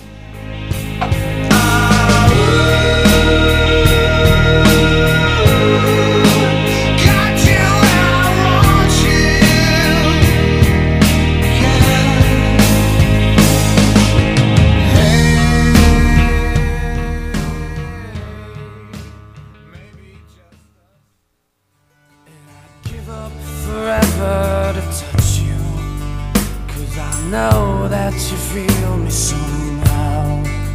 You're the closest to heaven that I'll ever be, and I don't wanna go home right now. Did you watch City of Angels this weekend? No, but I think is this an example of a song off a soundtrack that was more popular than the movie itself? Yes. Like this song was very popular, and the movie was. Do you remember the thing? I mean, ho hum at best. Do you remember the music video? I'm watching it. He's like looking through the microscope, and it's scenes from the movies every time. Yeah, I'm looking at it right now. What's his name? Is it something Resnick? I forget his name. Yeah, Johnny Resnick. Is that, he played at the derby party we went to a few years ago. It was actually pretty good. I remember his name because my mom always had like a big crush on him. It was just so, when you look back to it, and maybe it'd be different if music videos were more relevant now. It was so like these music videos back in the day for songs that were made for soundtracks. Oh man, some were just not. If the music video was 3 minutes long, like a minute and 50 of it was just clips from the actual movie. The worst has to be, and this should have been a warning because I actually paid to go see this movie, was the U2 song for the Batman movie. Well, it was like hush, shut up. Oh yeah. Snap. Like if you actually go back and watch the video, it's literally the entire movie in chronological order. Like it starts like it like just shows you clips of the whole movie all the way to the end. There were a lot like that, and it's like now in hindsight, I look back and go, "Man, that should have been a warning of like this movie's gonna suck." But yet, I still went and saw that movie. I mean, man, it sucked. Don't get me wrong. It's the one with Tommy Lee Jones and Jim Carrey's the joke. Was not Red good. Alert. That was horrible. But yeah, I do miss the. And I remember this one vividly because the movie came out when I was at the video store. We had the big poster of it and everything. But the movie was a flop. It was not good. And the music song was number one, though. The fact that the music video for I Believe I Can Fly features heavily clips of cartoon characters playing a basketball game. Like, if that song were released today, or if a kid today, a 12-year-old, heard that song. Well, anything with R. Kelly. I know. Put that aside. But just think about the song itself. If you played that for like a 15-year-old today, and you told them, imagine the music video for this, and then you showed them what the actual music video was, I'd have to assume their mind would be blown because it makes no sense in modern times for that to be it's a very like emotional, uplifting song, and there's like Buster Bunny playing basketball. playing basketball. Bugs Bunny. We don't do enough like songs made particularly for soundtracks anymore. Well, no. Like that doesn't like it was huge in the 80s. It faded a little bit in the 90s. We have some in the 2000s. Just, we named 2 examples right now, and Goo Goo Dolls and this. But and in the past, we brought up the Green Day song off Angus, the Jar song. But yeah, you just don't get that enough anymore. What would be the most popular song combined with the worst movie? I mean, to me, my mind automatically goes to 270s songs I've brought up before, which is Curtis Mayfield's Pusher Man or Superfly, to the movie Superfly.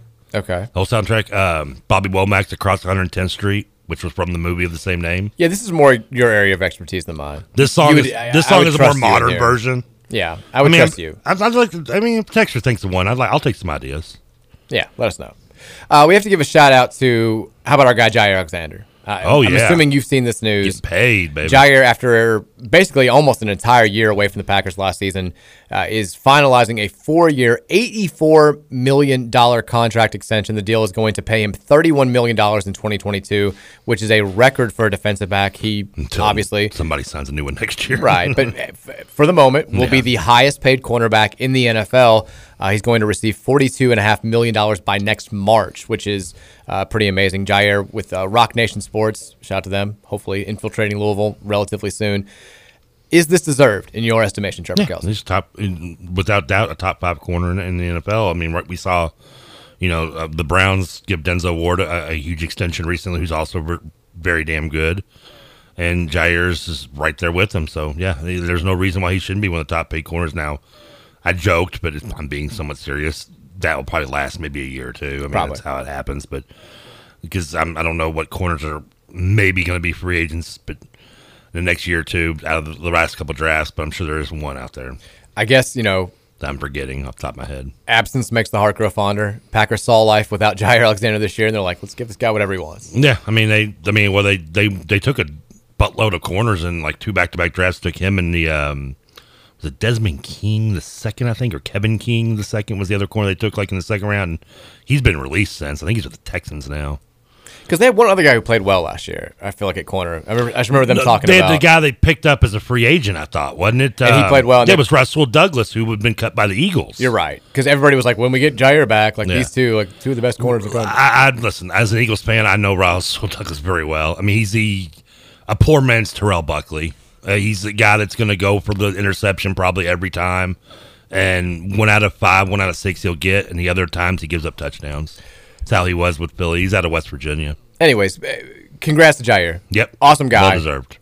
We had him on the old show right after he got drafted. He was very, I think, enthusiastic. He's always been a big Louisville guy. Love his relationship with Lamar Jackson. Very cool that those two guys played together at the same time, but always going to be a little bit painful to look back at the records from those years and be like, we had Jair Alexander on one side, we had Lamar Jackson on the other, and we never won 10 games in a season. Jair missed a few games though in college. In his last year, he only played in I think 2 or 3 games. Yeah, I didn't remember, and then I think it was a little mixed injury with I'm just going to sit out at this point. Well, that was the end because he got hurt in the Purdue game, the season opener, returning a punt.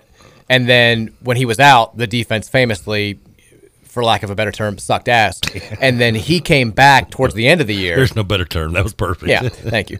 He came back towards the end of the year, and the defense actually played pretty well in I think the last 3 games that he played in the regular season against when we beat Virginia and Syracuse. And then the bowl game, he was like, I'm not playing, which understandable. It was still kind of early when that was happening, and some fans were mad, but I think most sort of saw it for what it was. I didn't. He'd been hurt early in the year. He's going to the draft, and clearly things worked out pretty well for Jair Alexander in the end. But I mean, the only people I'm really concerned about playing in the bowl games for me, unless it's like a national championship bowl game, are ones that are coming back to you next year. Same. Because those are the ones I want. That's the whole reason to be in the bowl game is to let the guys coming back get a few more plays. And that's the way it's going to be from now on, I think. But if the guy's going pro, then I'm not going to be mad at him, and you shouldn't be mad at him. I've got a new email alert here. So, but this is an actual Louisville one. Okay. So I don't know if you saw, this weekend we had the first player-driven basketball camp. It was Sidney Curry and JJ Traynor. They had with NIL now. You used to be you had to wait until you graduated before you could have like a Russ Smith, Peyton Siva basketball camp, Skills Academy, whatever you want to call it.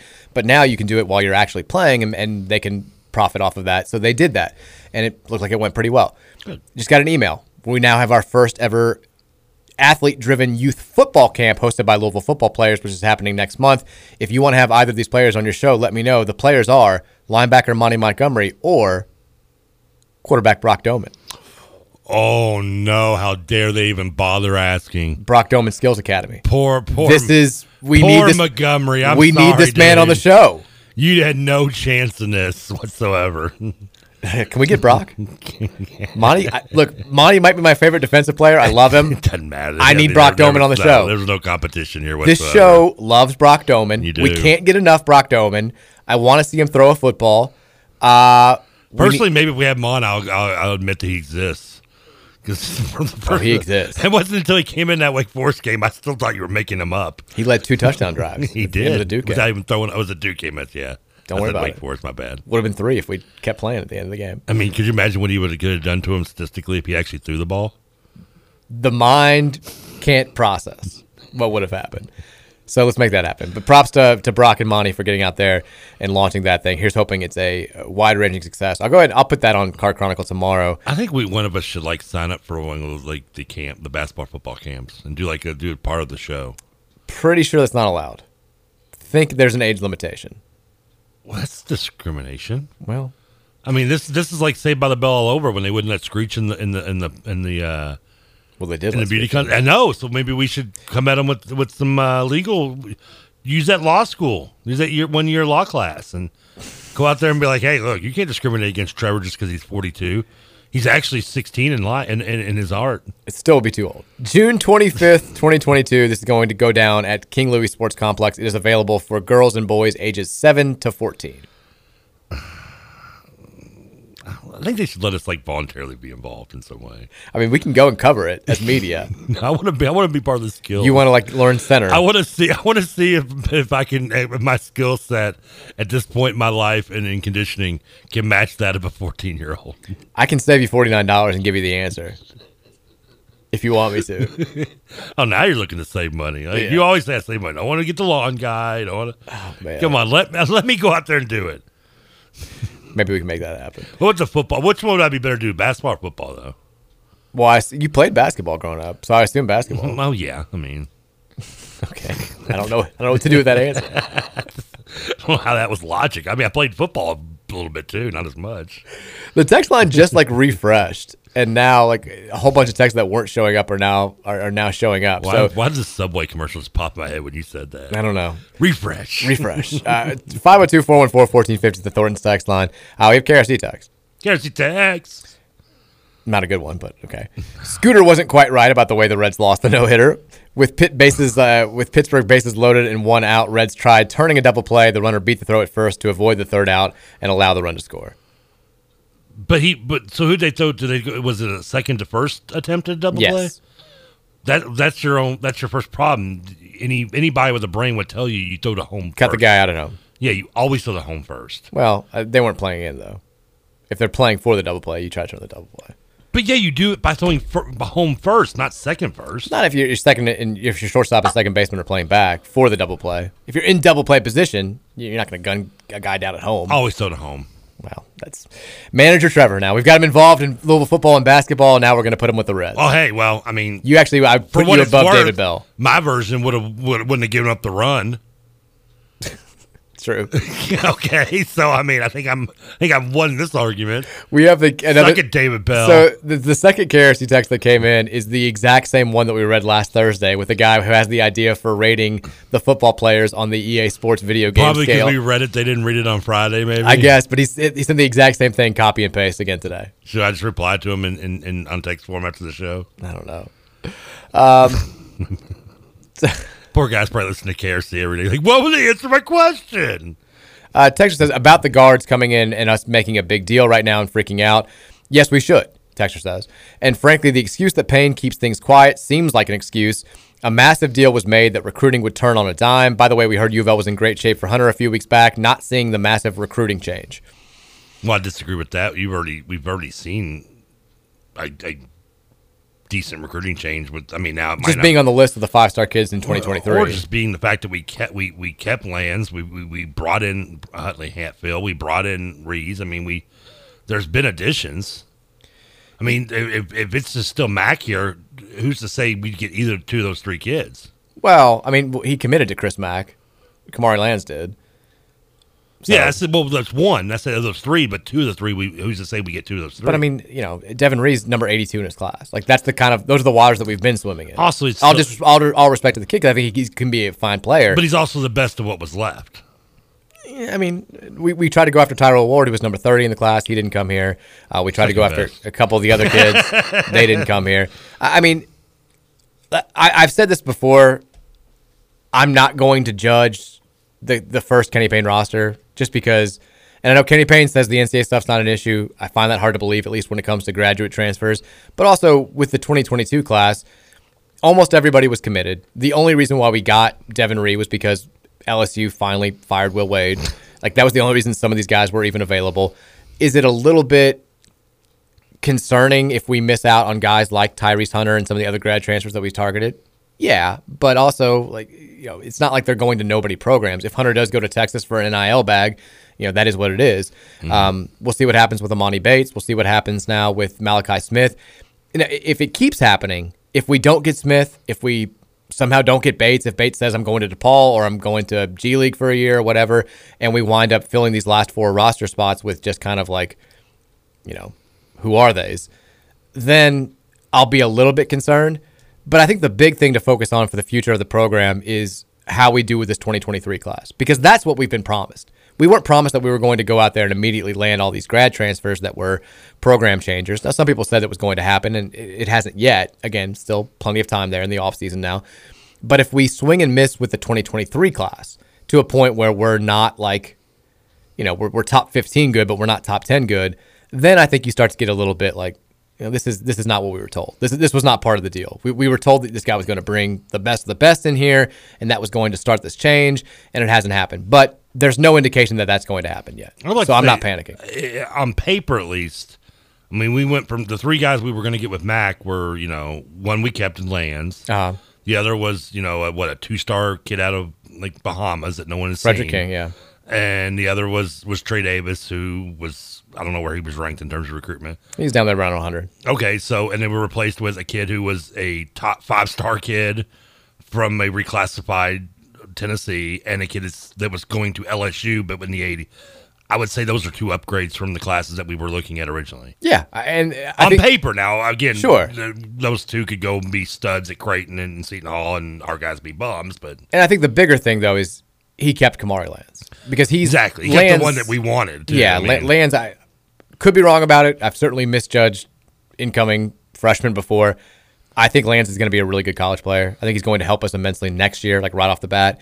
And being able to keep him through a coaching change, and I'm sure Kamari Lance was following what was going on during the last 12 months and all the dysfunction, all the losing, all the negativity, and to be able to tell him, even though, again, we still don't know what the NCAA situation is, we've got a vision for you, we've got a vision for the future of the program, and for him to buy into that, I think is no small thing. So I guess what I was trying to say is that I understand and you're right, the 2023 class is one you need to keep an eye on because we are in the hunt of having such a super, I shouldn't use that term, I guess, with our recruits, but a great class. Dangerous word. I know. But what my point is that when you look at this class, yes, it's not maybe what you were expecting to get with Kenny Payne, like you're looking at hopefully in the 23 class. But with the situation, timing, everything else, he's, I think, done as good a job in recruiting as he's been like a MacGyver out there. He's done the best you're going to do, turning, a broken motor and fixing it with a paper clip and a rubber hose. See, I think it's still too early to draw really any firm takes like that one way or the other. I think. It's about as good as you're going to do with the situation you're sitting in for the first year of terms of recruitment. Yeah, maybe. I don't know. It's as far as the actual incoming freshman. Yeah, he was behind the 8 ball there, but we knew that going in. With the grad transfer stuff, I think there's still a lot to be seen. We've got 4 roster spots. If we miss on all these guys that we've been talking about now for the last several weeks, like I said, if Hunter doesn't go here, which it seems like it's trending poorly now, if Malachi Smith goes somewhere else, if Bates goes somewhere else, if we end up with a bunch of guys that we have to Google to see who they are, then I think you can be a little bit upset. But this all comes down to what your expectations were for year one. Like if you were and some people were putting it out there, like he's going to turn this thing around right off the bat. We're going to be a national title contender in year one. The only thing that can hold us back is if they give us a postseason ban. If that was your expectation, then yeah, maybe you're a little bit worried now. If you were more like me, and I think like you, Trev, and saying, like, let's not jump the gun if year one isn't a smashing success. There was we won 13 games last year. This is a weird situation bringing a guy in with getting half of the roster back, the new grad transfer rules, not being able to recruit the 2022 class. Let's see if next season is just a whatever season, but we've got this gigantic 2023 class waiting in the wings. I think you still get excited about Kenny Payne if that's your mentality. But again, if it was, I think we should be top 25 right off the bat, I think we should be second weekend contenders right off the bat, then you're setting yourself up for potentially a little bit of disappointment. I think that's where the NCAA clout does have a little bit of unfortunate effect for sure. on us. And by the way, I like that phrase, a guy you have to Google. Yeah. Google guy. Look, we've had some over the years. It's not a recruit you want. If you label a recruit a Google guy, that's not a good thing. We're in the mix for Timothy Jenkins. Like, well, all right. Time to do some research. Is that an actor? Quick shout out here before we wrap up hour number 2. Reed Detmers has just been named the AL Player of the Week. Players get a really cool watch when they win that, according to the text line. Congrats. Great week for no-hitters in the world of Louisville, or at least my world of baseball. One of them won a game, the other did not. Well, he did get 12 run support. I mean, you got 0. They got 4 hits. It'd have been worse even if you'd lost like 2-1 somehow. Man. That would have been even more bitter, probably. Not that it's not bitter enough as it is. All right, coming up after the break to start the 5 o'clock hour, we're going to do it. We've been talking about this since last week. Louder Than Life, Bourbon and Beyond. Every day this week, we're giving away single-day passes to both festivals. It's the pick the headliner you want to see. We're going to have a trivia question. The text line is going to be the way that you can win today. We'll have different ways throughout the rest of the week. First person who correctly answers a trivia question coming up in the next hour is going to get those passes, and they're going to be able to pick the headliner that they want to see. It's going to be a fun week. We're excited about this. Start thinking about who you want to see. Start getting those phone fingers ready. Got to be quick. Got to be fun. Going to have a good time. Hour number 3 is on the way next. It's the Mike Rutherford Show on 1450 The Big X.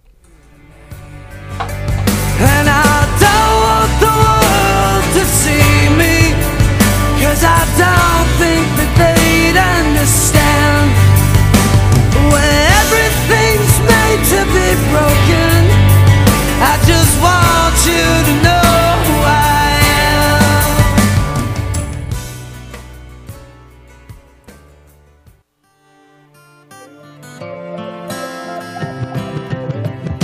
We've all seen the man at the liquor store begging for your change. The hair on his face is dirty, dreadlocked in for the main. He asked a man for what he could spare with shame in his eyes. You edited this. I hope it's edited. Yeah.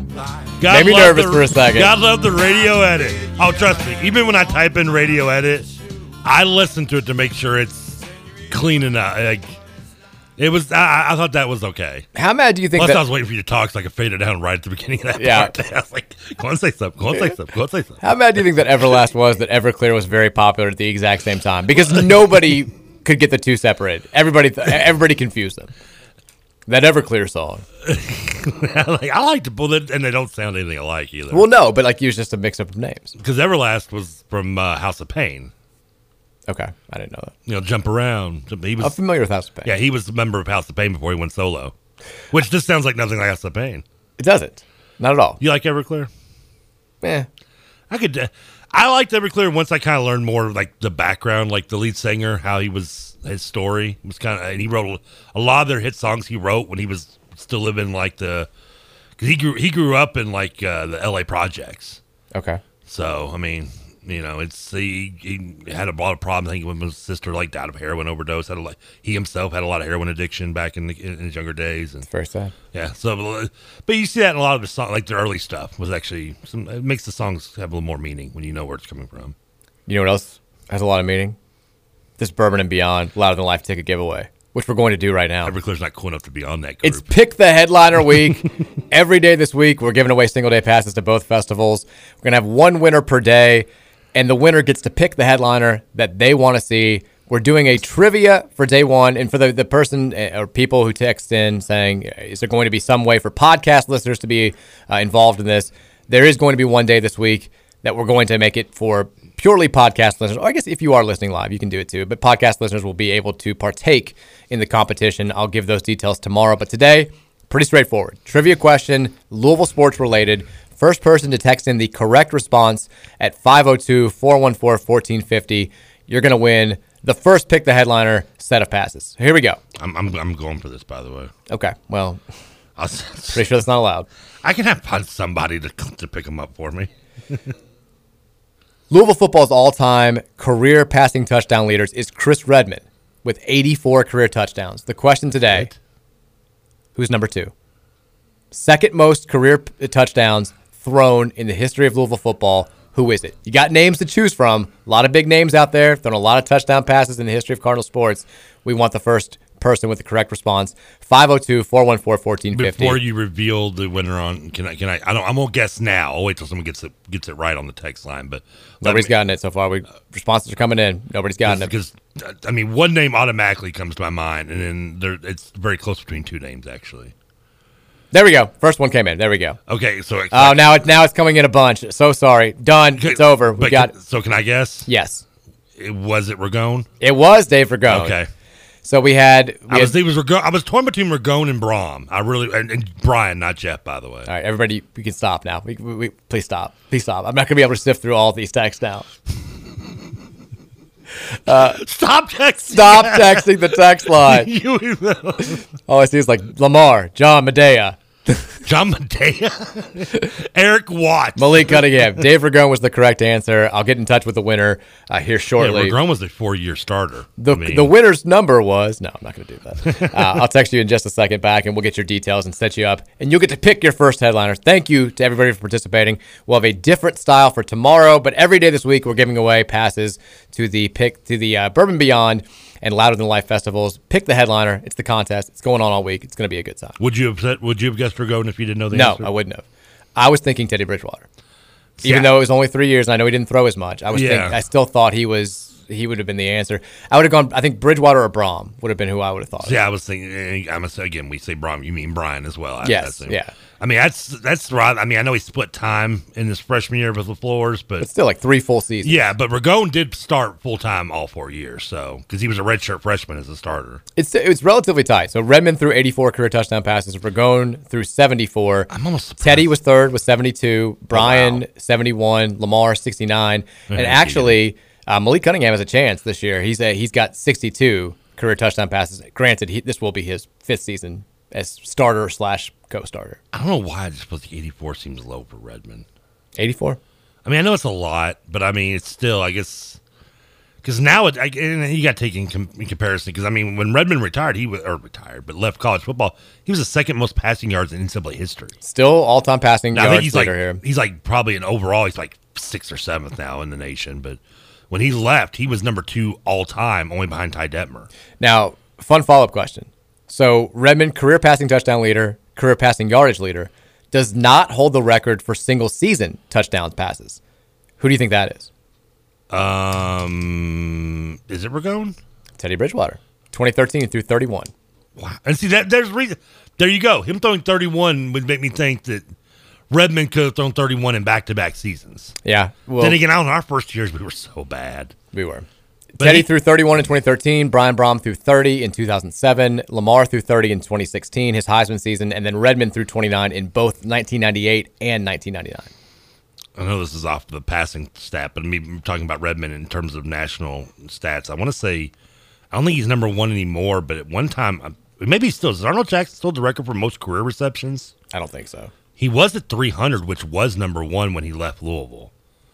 Because he had like 112. What do you mean, most receptions at Louisville? No, most receptions in NCAA for NCAA. Oh, there's no way he has that. I mean, he hit 300. That's a lot even in a 4-year span. Zay Jones, 399 is the record. So he obviously broke it from East Carolina. I know he was. He was a bust for the Bills. And Justin Hardy, also from East Carolina, is second, 387. That's that Lincoln Riley offense. Where do you think Arnold Jackson ranks now? Well, he is at 300, so I'll say he's probably like 9th now, maybe 18. 18. That's crazy, though. Again, when he left, he was number 1. When Redmond left, number 2.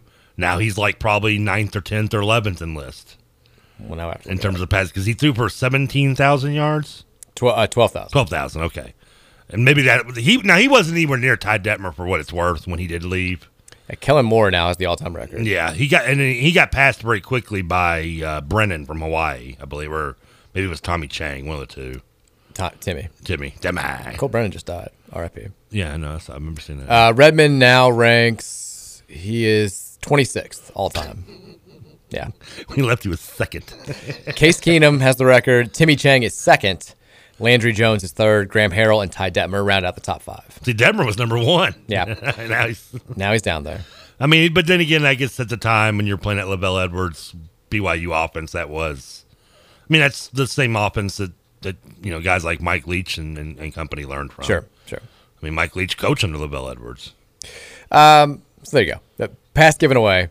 Appreciate everybody who now I'm just reading people like F. People are just mad that they didn't win. Who's the most obscure guess out there?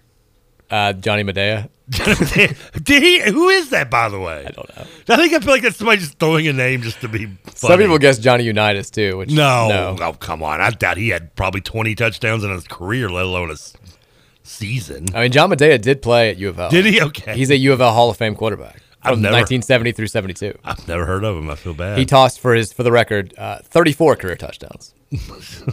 Nowhere near, yeah. Far. Like, how would you even think to guess anyone before 1990? I don't know. I wouldn't. I mean, maybe. Not even Brownie Nagel, because he was only here for 2 years. He was a JUCO from not JUCO, but a transfer from West Virginia. So he was only here 2 years. Yeah. You had to go anybody after Redmond anyway. Trevor, have you seen the Dabo picture? Oh no, the Dabo.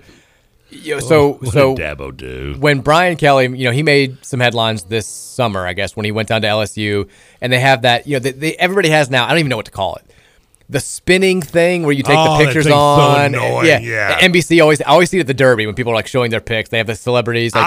It always reminds me of the Will Ferrell when he's singing skit. It's the most wonderful time of the year, and they said it too fast, and he starts throwing up everywhere. I always felt like it started that was like the NFL draft would do that with when they were promoting. They definitely did that. Like that's where I always kind of felt it started from. So anyway, that thing, you had Brian Kelly on it with a recruit. Yeah.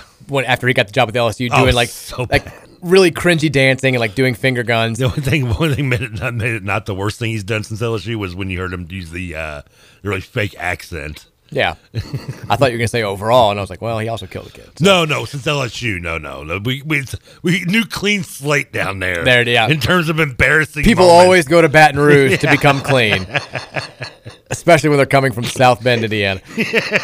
So you thought at the time, this is peak cringe. There's no way that a college football coach could embarrass himself in some sort of recruiting endeavor more than Brian Kelly just has. This is awful. He didn't sign that kid, for the record. Did not sign that kid. Yeah, we need to make sure that's out there too. So maybe Dabo Swinney saw this and was like, well, I got to step it up now. So we've got Dabo sitting on the lap. I gotta look this up. Of a kid. I've got it right here. Here's the picture. What is he doing? Well, he's sitting on the lap of a 17/18-year-old boy, and it's weird. I'm sorry, it's like weird. A picture I see like in an SVU episode. It's not. I can see Stabler right now going, we need to find this guy right away. It seems like the overbearing dad of a high school football player who's trying to make this more about himself than it is the kid. That's what the picture looks like. I would not think it was a head coach trying to actively recruit this kid. Stop. This has to stop. Stop. Dabo he's floundering. I've said this many times. The Clemson era of dominance is over. He knows. He's peaked. He's done. He's on the downhill. So he doesn't want kids to have. He doesn't want to be able to recruit kids by paying them because he doesn't believe in that. He said he'd quit football if kids ever got paid. Oh no, but a lap dance is apparently okay. So he's thinking, what are my other options here? I don't want to do the NIL thing. We don't take transfers apparently, so we're left with a limited course of action. And apparently in his eyes, I'm sure he made a pros and cons list, listed everything out. Can't do this, can't do that, can't do that. And all these arrows, he's got one of those boards where it's like the string boards. He's just posting things in different directions, trying to come up with the right idea. All arrows point to sit on that kid's lap. And this is where we are now. We've got Dabo lap sitting 17-year-old boys. Do you think this was the alternative to where they originally were like, we'll have the kids sitting on Dabo's lap and they like started. This is going to be what would really be funny. Like the photographer at some point just raised his hand and goes, "Can I intervene here for a moment? Because I feel if I hit the snap button on this picture, I'm going to be like enchained somehow in child pornography." I mean, honestly, fair question. Is it weirder if the kid's sitting on Dabo's lap? Because I kind of think it is. Oh yeah, it seems more logical, but they're both awful ideas. Is this his son? I mean, who do we know? Who's the recruit? Do we know? He's wearing number 7. So is it a quarterback? I would assume so. I mean, he kind of looks like a quarterback. He's got the quarterback. What if it's like a backup punter? It's like a walk-on wide receiver. What are we doing here, Dabo? I mean, not to mention, I mean, you already have a quarterback as a sophomore, DJ Uga Uga. I mean, he does, yeah. I mean, you don't. I think we saw what he could do last year. Well, he looked better as freshman year, I guess. But. I'm now reading. Okay, this is too good. I'm now reading the reactions on Tiger Illustrated, which is their big message board to this. I mean, the look on Dabo's face. Hold on. I mean, this is too good. All right. The first response is, I don't know. I don't find many reasons for an adult male to sit on another male's lap, much less one that is less than half his age. Is it the end of the world? No, but why? And the person responds to this with, do you ever just goof around? Ever wrestle? At 61, I don't know anymore, but I used to with my kids quite a bit. I wrestled with friends into my 20s, maybe even 30s. A lot of people don't know this, but Trevor and I just wrestle during the breaks here all the time. Constantly. I'm pinned consistently. It's awful. The next response is, yeah, he's not sitting directly on the guy's penis. I'm good with it. I don't know. The leg is pretty, I mean, depends. I mean, yeah. I mean, also, I mean, again, like when you look at this picture, if you haven't seen it yet, like Dabo's got the face of like To Catch a Predator smile going on. It's and the kid looks like it's a bad image. Almost, I can't tell, but it's almost I can like believe if you told me this was photoshopped. It's because it looks like it took a picture of the kid just sitting there and they like photoshopped him onto his lap. Okay, hold on. The kid's a 4-star. It's a 4-star. Is he quarterback? I assume. Yes. Where from? What did we know? His Christopher Vazina. I'm just curious for court records later on. This poor kid. Poor kid. Where's he from? He didn't ask for this. Birmingham, Alabama. Well, that's why. Dabo doesn't want Saban to get him, so he's going to sit on. He's going to sit on whoever's lap he has to sit on. By the way, is it me or is there like a cell phone in the background in the orange column? It looks like it. Like what is with the orange? Yeah, it looks like an old school cell phone back there. This poor kid has not tweeted since the image went viral. This kid has not been seen since the image went viral. There's no way he's going to Clemson. No one's seen him since. Last thing getting into a panelist band that said Dabo and Dreams. He is followed on Twitter by Pete Nocta. Is he? Come to Louisville. Pete, please come to Louisville. Pete, let me ask you a question. You're a recruiter. Would you be willing to sit on this kid's lap to lock him up into Louisville? He is the number 52 overall player in the class of 2023. He's the number 7 overall quarterback. All 7 of his crystal ball predictions have him going to Clemson. I don't know if this was pre or post lap sitting, but I mean, I would love it. I mean, where's his parents? Oh, wait, hold on. He's committed to Clemson. Well, I mean, Dabo didn't even need to sit on this kid's lap. Well, I think that's what he committed because of. He committed in April. Oh, he did? Yeah. Well, maybe just sit on the lap because he wants to. Maybe is this going to change things? He's just happy. If you don't want your lap sat on, come play for SAT. No laps for SAT. No, that's the new hashtag. No sat on the lap. No sat on the lap. You won't sat on this lap. SATT. My God, what's wrong with I mean, there are many other creepier things to do in a picture. But I sure can't think of too many of them right now off the top of my head. Dabo's losing it. I mean, he's done. This poor kid. I mean, I'm surprised he's not holding a newspaper up with his other arm. It's over. Where is his other arm at? And why is Dabo smiling so happily? Like, what's going on here? Like, we always see one arm for this kid.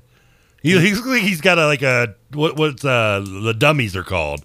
What's the? You talking about like show me on this doll where it touched you? No. When you do the dummy, you don't move your lips, but the dummy talks. Oh, mannequin? Not a mannequin. Ventriloquist? There we go. That's what he looks like. He's doing a and that's the world's dumbest looking doll is this Dabo Sweeney. I can see it. We don't see where the other kid's arm is. And he's not smiling like Dabo is. We've established the fact that it's a poor image. I think we can move on now. But I agree with everything that you're saying. Thornton's text line is 502-414-1450. Let's talk about... You never brought this picture up to my attention. I'm sorry. Okay. Not really, actually, because Dabo deserves all the heat. It's Yeah. fine. Texter brings up Jermaine Lowell. He says, what's the word on Lowell? His commitment would drastically change my excitement level for this season. I don't know if you're familiar with this story. Keith Wynn wrote about Jermaine Lowell last week. Arizona State? Exactly. Okay, I know he is, yeah. Defensive lineman. I mean, look, no bones about it. We need help on the defensive front. We have needed help on the defensive front for what feels like forever, certainly the last in the Satterfield era, and this guy could really help. He at defensive end is where Keith thinks he would play. In 2019, he had 73 tackles, 6.5 sacks, 10 tackles for loss. He's being recruited pretty actively by just about every major college football program in the country. Keith thinks that he kind of reminds him of Sheldon Rankins, which is pretty high praise considering what Rankins did in college and then where he was drafted. Yeah, he was a top 15 draft pick. Yeah, we're not saying he's going to necessarily be Sheldon Rankins, but you can see why he's being so heavily pursued. I know he still plans to visit, I think, Florida this weekend is where his next move is.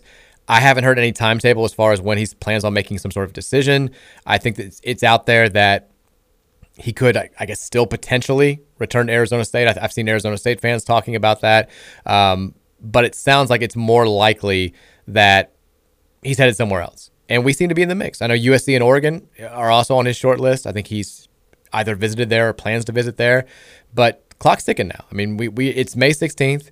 I know we've talked about clock ticking for the basketball side of things because summer sessions are going to start in just a couple of weeks. But football, I mean, you've got conditioning sessions going on when the kids get back to campus here at the end of May, and then fall camp is right around the corner. So you want to get everybody who's going to be a part of this 2022 team on campus as soon as possible. So would love to have a decision from him one way or the other pretty soon. But would he? I don't agree with the texter as far as him dramatically changing my expectations for the entire season, but it certainly would give the defense a big boost. If you put him out there at one end and you have Ashton Gelade, who I think we saw great things from last year as a true freshman, on the other, that greatly enhances a pass rush that has just not been good the last couple of years. Now, also, it would greatly enhance the pass rushes, continuing to rush more than 3 on passing downs. But, hey, old topics. We'll get there when the season comes back. I just have 5 numbers, 1 word, and 1 hyphen to tell you why he'd be a good addition. Okay. 6'2", 305 pounds. Big boy. That's we need meat on the line. Big boy. I mean, is he any good? You know what? He's definitely good. That's future coaches and Trevor to worry about. Right now, I see a guy that doesn't weigh 230 pounds on our defensive line, possibly. I don't want to put it out there because the last time that we had all this, hey, he's coming, crystal ball predictions are coming, it was with Imani Bates, who still might come here, but very clearly it's not as cut and dry as it seemed a couple of weeks ago. No. And that was both national and local guys. But the local rivals and 247 riders have all now put in predictions for Jermaine Lowell to pick Louisville. And the staff is kind of doing that thing where it's like, hey, like eyeball emoji, basically tweets, like putting it out there. We need. I hate the eyeball emoji. I do too, but I get excited when I see it. If they're ever going to get rid of an emoji, like they need to get rid of the eyeball emoji. Yeah, he took his visit here and he put a tweet out over the weekend being like, it's different at Louisville. And Pierce Clarkson retweeted it and was like, I'm trying to tell you all this stuff. Well, Arizona State, I'm sure it is. But in a good way. Yeah, obviously, yeah. Apparently the visit went very well. And it's why I'm hoping that we get a decision pretty soon because you don't want him, you don't want him taking these visits to Florida. You don't want him taking these visits out there to USC. You don't want him looking at other power conference schools. You want to go ahead and get this done. But I like the tweet. It's different out here. Is he from out west Arizona way? Or? I have no idea. Okay, I wasn't sure. But I'm looking at his stats where obviously, with the exception of the COVID year, has put up 3 sacks and 6.5, and as a freshman and as a sophomore, it's pretty good. We need, you said it, we need size, we need speed, we need consistent pass rush. Size in general as much as anything, yeah. He gives you this. Like he is a freak athlete. We got him locked up. He's from Long Beach, California. Oh, this is a done. The phone always scares you. Yeah, we know how we got a reputation in the beach right now. This was a guy who going into last season was on a lot of NFL draft boards. A lot of people thought it was going to be his last season of college football and that he would be, a multi-millionaire right now after having signed a deal. It didn't work out that way because of injuries, and now he's looking for a second home, and then hopefully we'll be back in the draft next season. It would be a huge get. I think it changes the entire dynamic of the defense. I'm not going to say it's a season changer for me, but I'll tell you what it definitely does. Any potential excuses that are out there for Brian Brown in year 4 or this entire defensive staff, they certainly go out the window more because you've bolstered the secondary. I think you feel good about the pieces you have coming back in the middle. You've got a couple of, like, Gelati is a big deal on the defensive front. He was a big-time recruit who showed that he could live up to that potential last season when he was playing. And if you add a bona fide, already established, I don't know if star is too strong, but I'll say it, college star at the other end of your defensive front, it's a front 11 that should be pretty damn good. It certainly should be better than what we've seen the last 3 years. So would love to get this done. But he is apparently headed to Florida this weekend and then has planned a visit to Texas Tech on May 27th. And then after that, the first weekend of June, he's supposed to be going to Oregon. But Louisville, hoping that it doesn't get to those visits and that we can do the basketball thing and go ahead and lock him down before he gets on anybody else's campus. Get it done, Brown, sorry. Freudian slip. Braun would have got it done already.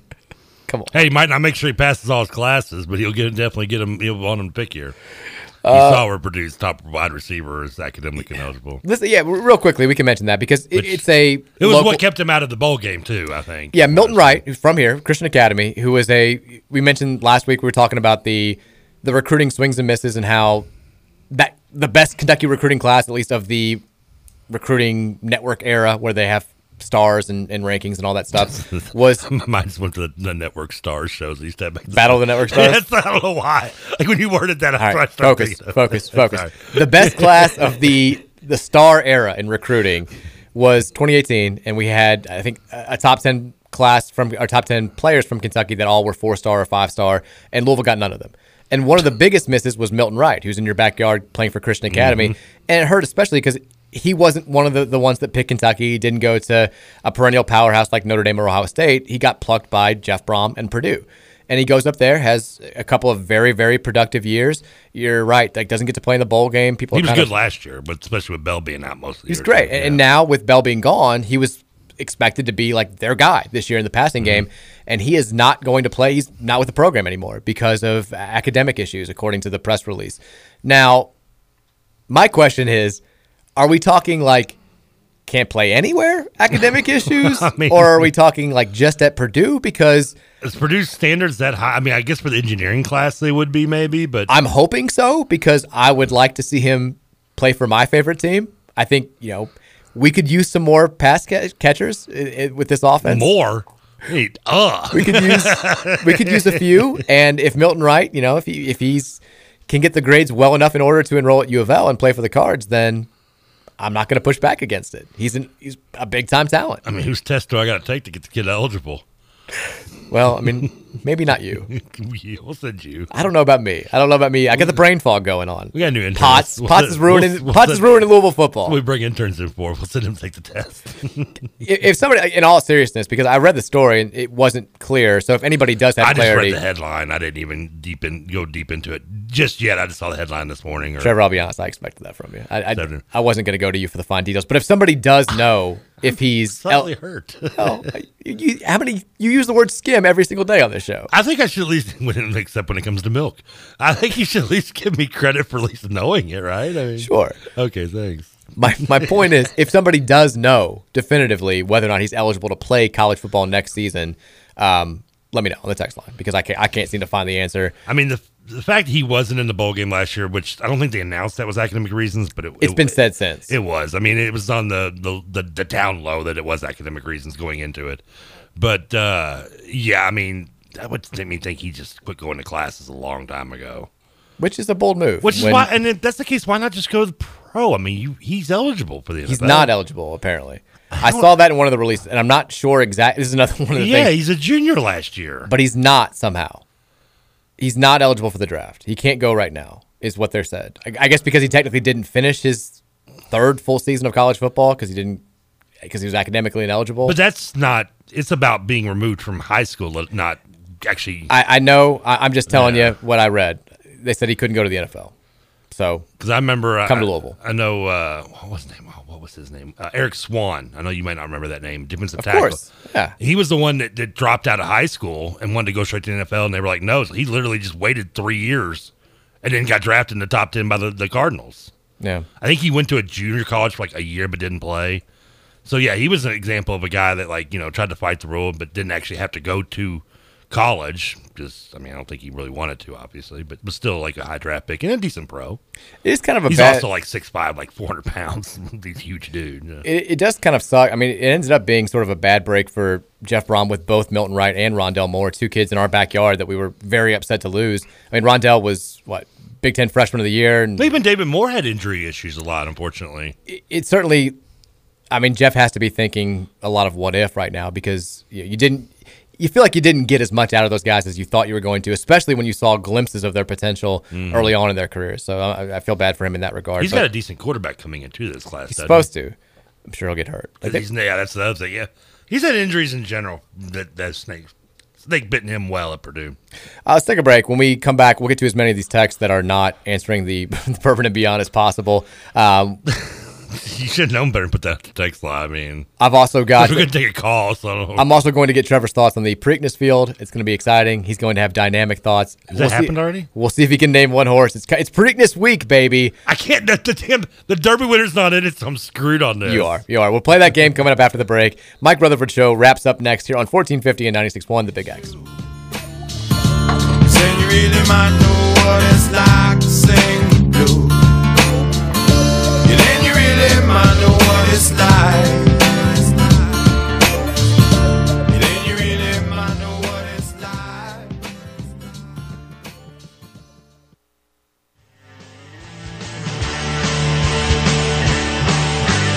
I had visions, I was in them, I was looking into the mirror to see a little bit clearer the rottenness and evil in me.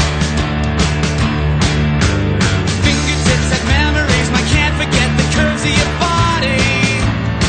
And when I feel a bit naughty, I run it up the flagpole and see who salutes, but no one ever does. Early on, when you started playing the theme and we started talking about disturbing behavior, there were like 3 texts from people talking about Harvey Danger, Flagpole Sitta from Disturbing Behavior being a great song. That's the first time. When you hear this song, does that not make you think of the movie Disturbing Behavior? It does, and I think of the music video. Well, the video's actually not to do with anything. I know. Weirdly enough, there were 3 songs on today's list that were from Disturbing Behavior soundtrack. This is one of them. This song actually is not technically part of the soundtrack that was released. That's strange. Don't know why, yeah. That's disturbing behavior, if you think. The other 2 were the song called Got You, the Fly song, which got you, the real slow, and he's like, got you where I want you. Oh, okay. Yeah, which I think you would remember that song. It was kind of popular in the late 90s. It was from that, and the original song, which was Every Little Thing Counts, which is also kind of more popularly known for the Varsity Blues soundtrack. Yes. It's and this song, I think you could almost think, if you don't think Disturbing Behavior, you would go, it was very popularly used on American Pie as well. That's right. It's used during the montage of them preparing for the prom night. Oh, that's right. But that it feels like the 2 different, like that version though is what I just played. Like if you think of Disturbing Behavior, I feel like your mind automatically goes to what will end the show, which will be, Paranoia, everybody's coming to this is 2 minutes and 30 seconds into the song. Yeah, that's what. But that's Disturbing Behavior, yeah. Like it's I feel like it's 2 different songs almost. Yeah, maybe I am in a way. So yeah, there you go. Shout out to James Marsden. We love him. I forgot he was in that movie until last night. Do you remember James Marsden? Period. Oh yeah, he's. I think Westworld, and I think of X-Men. I never really watched X-Men. He actually did X-Men 2 years later after that movie came out. Which do you want to give the year, by the way, that we're doing today? Obviously it's something to do with Disturbing Behavior. So was that either? It had to be 98, 99. Yeah, you're not nodding in approval. So now I don't feel as good about it. Let me give you my Rick. I'm gonna say 99. No. 2000. No, 98. Oh, You were closer. You're I doubted myself based on your reaction. You shouldn't have gone. You shouldn't have gone up. Should have gone down. Yeah, that's what she said. Yeah, well. Well done. Not what you said.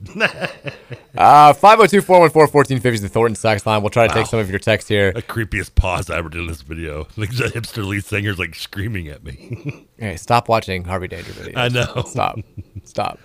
That looks like pure 98 too. Text says, Mike, are your thoughts on Thomas Jefferson solely based on Hamilton the musical? No. You're anti-Jefferson before that came out, right? I'm not anti-Jefferson. Oh, no, you hate Thomas Jefferson. I don't hate Thomas Jefferson. You don't even I acknowledge hate Virginia's relationship with Thomas Jefferson. You don't even acknowledge him as the third president. Look, if my thoughts were... You go straight from Adams to Adams. Shut up. That's what it was, wasn't it? If my thoughts were based purely on Hamilton the musical, I would think Thomas Jefferson's awesome. Is it true that when you went to D.C. last, you spit on the Thomas Jefferson Memorial? Stop. Monument. Stop. I mean, it's okay to hate Thomas Jefferson. No, I mean, like, is there really, like, other than people? Well, no, you can hate. I mean, clearly, there was not a lot of cool stuff I mean, Thomas Jefferson did some very uncool things, but that was pretty much presidents. Yeah, I mean, yeah, a lot of. But I mean, the musical, like, Daveed Diggs is the guy who plays him, the original Hamilton, and he's like the coolest guy in the entire thing. He's awesome. So yeah, if it was based on that, then I would love. Should I watch Hamilton? I've never watched it. I think you'd like it. Like I'm not going. I don't know though. I'm not as confident because there's a movie version on like Disney Plus, right? Like a shorter. It's not a movie. It's basically just like the musical filmed. I'm not a musical guy. I'm not really either. I pushed back. So we did this, Mary, before there's a few I like. Blues Brothers, does that count as musical? I mean, I like Blues Brothers. No, it's not a musical. Okay. I don't think so. I mean, it's pretty music based. I mean, is Blues Brothers like on? Do they do like Broadway and stuff? I mean, or is it just the movie? They did Lion King on Broadway, but you don't have to be a Broadway. But that's different than the movie. You can be a musical on film. Why, Trevor? I'm aware. I'm just saying. I was just asking you a follow-up question. Like, I don't think of Blues Brothers as like a musical. Okay. But I'd heard of Hamilton a bunch, and I definitely did the thing where it was like, I want to push back on not liking this thing that everybody says is so cool.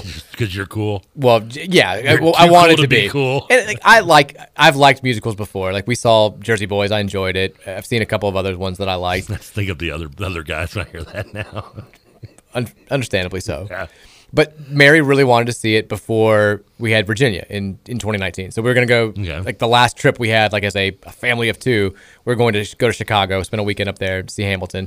And okay, never mind. You wanted to make a trip out. Well, no, it wasn't in Louisville. It wasn't in Louisville. Okay, no. It was at one point. It was here for a couple months, a couple years ago. It tours, but it's always in Chicago at this big theater. Gotcha. And so we planned a weekend up there. Nice. And like a month before, I started listening to it when I was like mowing the grass, just like listening to music to get ready for it. And I was like, okay, I'm into it. Like I didn't want to be. Like halfway through my first listen, I'm like, I'm into it. Like before you go to a concert, you listen to the tapes, don't you? Oh yeah. Oh, for sure. You're that geek. Are you just you're not the same one that wears the. You don't wear the band, T-shirt of the band at the concert you're at, right? I'm doing it if it's a band that I'm not familiar with. If I'm going there just because my friends really like it, and I'm like, yeah, it sounds like a good time. Then I'm gonna try to listen to some of the music before I go. I mean, you would think you would be a fan of something before you bought a ticket to it, but okay. Not really. I mean, you just buy random musical concert tickets. If it's if it's a cool concert and like it's a weekend where I've got nothing going on and my friends are big into a band and I want to have a good time, then yeah, I'll go to a concert with a band that I'm not really familiar with and listen to it beforehand. Never been there. Okay. We're doing that. Like, Mary doesn't really know much My Morning Jacket. We're going next month, so she's trying to listen to some My Morning Jacket. But she's going with you because you want to see them. And my friend, we have friends coming in town that are going to go. Yeah. Worried about the pots, but it's okay.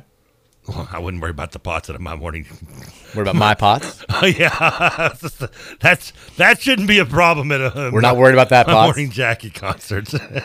But anyways, Daveed Diggs is cool. Texas says, being the DePaul basketball fan that you are, Mike, where do you think Max Struss ranks among the all-time great players in the history of DePaul? He's Who? Max Struss. He's in the NBA right now. He's playing in the playoffs. No, I mean, the best DePaul player of all time is George Mikan. Dar Tucker? Or did he be George Mikan or Mark Aguirre? Tied for 1 and 2. Well, I mean, but Max Struss is like legit good. Like he was a good player at DePaul. He plays for the Heat now. I honestly don't remember him. He averages double figures in the NBA. Okay. Yeah. I mean, he scored. He doesn't really impress me with the way the NBA style. He played well, and I know he played well in the last game that they had. He scored 20 points in the clinching game against the Sixers, and 19 the game before that. Anyways, he's up there. Best DePaul players of all time, top 10 for sure. I would put him, right somewhere between Stephen Hunter and Rod Strickland. Right behind George Mikan. Right behind Terry. Let's not forget Terry Cummings, by the way. Terry Cummings, badass. Yeah, he was a badass. Texture says, I can see it now. Trevor on the staff, 3 chairs down from Kenny Klein in his Kraken shirt. Oh, you damn right. Texture says, come on, Coach, what are we doing here? Texture says, speaking of Bozich, I've got to be careful here. Careful with it. How mean is this going to be? Can't be worse than me mispronouncing his name for like the first year I knew him. Texture says, speaking of Bozich, I've lived in several large media markets and surveyed the local sports writing field for a number of years. It's striking to me how marginally talented Bozich is compared to Crawford. Over the years, I found Bozich's writing to be routinely hackish and lazy. Crawford is nuanced, deeply researched, and regularly profound. The contrast is striking to me. I almost never hear it mentioned. No, I like Rick, but he's not really far off. He's always been kind of a hot take on his articles, even back in the day of the traditional newspaper. I don't mind Rick. I feel like the effort level I think is different than it used to be. It's gone down, but even like in his prime, he always kind of like. Crawford's also really good. He's always kind of looked. I always felt like he was always kind of looking for I guess what would you call clickbait in the 90s? Like newspaper bait? I mean, paper bait? Newsbait. Perch bait? Title bait? I don't know. I mean, so he always I was like, because that's something that used to kind of annoy me. Like, I like Rick. I like him personally. And I mean, I do have respect for him because he's been in this business so long. But like, even when I was a kid, I think I told you this story about like him and his daughter. And me and okay, let's tread carefully here. No, like I don't think I know the story, and now I'm very concerned. This is when I was working at Cardboard Heroes. I was working at the Green Tree store, and we used to have his stores like seasonal. We'd open like in Green Tree Mall just for like 3 months. Okay, and we'd always bring in new staff. Okay, and one of them was like just like some young girl. Her name was Maggie. Didn't know anything else about her. Like it was her first good. day. And she's like her first day there, and I'm reading like the sports section, and I'm reading something Rick wrote. And I just start bashing him. Oh boy! And when I would get mad, I would change the spelling of his name from B-O to like B-A-L-L-Z. Okay, yeah. And I started referring to him as that.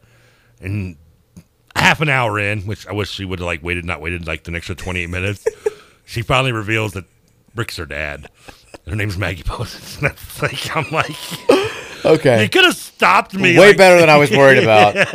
Good story. I enjoyed it. Glad I stayed the whole time. The point, I don't know if there is a point other than my embarrassing moments, and I didn't really care. I was like, well, tell your dad that his article is Shocking that you would not like give in to your stubborn premonition. Hell no. Yeah, I love that you wouldn't be like, oh my God, I'm so sorry. Amazingly, she also didn't last long at Cardboard. I think she quit like after like 2 days. You probably did that. That probably had something to do with That's it. probably your fault. It's like 22 years ago.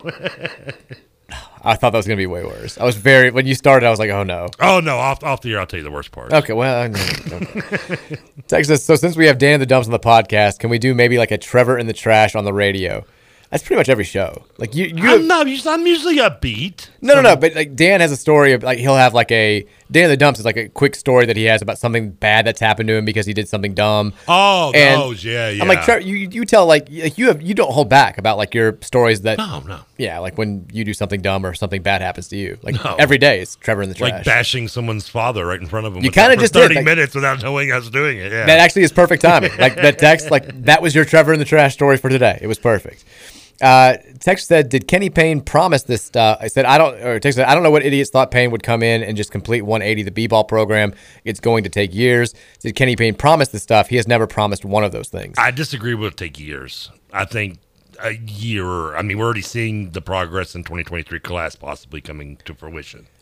Payne absolutely did not like, and this is kind of why during the coaching search and then in the days immediately after Payne was hired, I sort of said on here, like, I wish some people, like in the Twitter sphere and in the Louisville fan world, would pump the brakes just a little bit because I feel like it's almost counterproductive to get everybody thinking. Like there was some talk out there, like we're gonna be the national championship mix this year. Like we're already back. Like everybody's trembling thinking about Louisville, and I'm like, it reminded me a little bit of Kentucky's fan reaction, like when they hired Billy Gillispie. Like not that I'm comparing Kenny Payne, but like.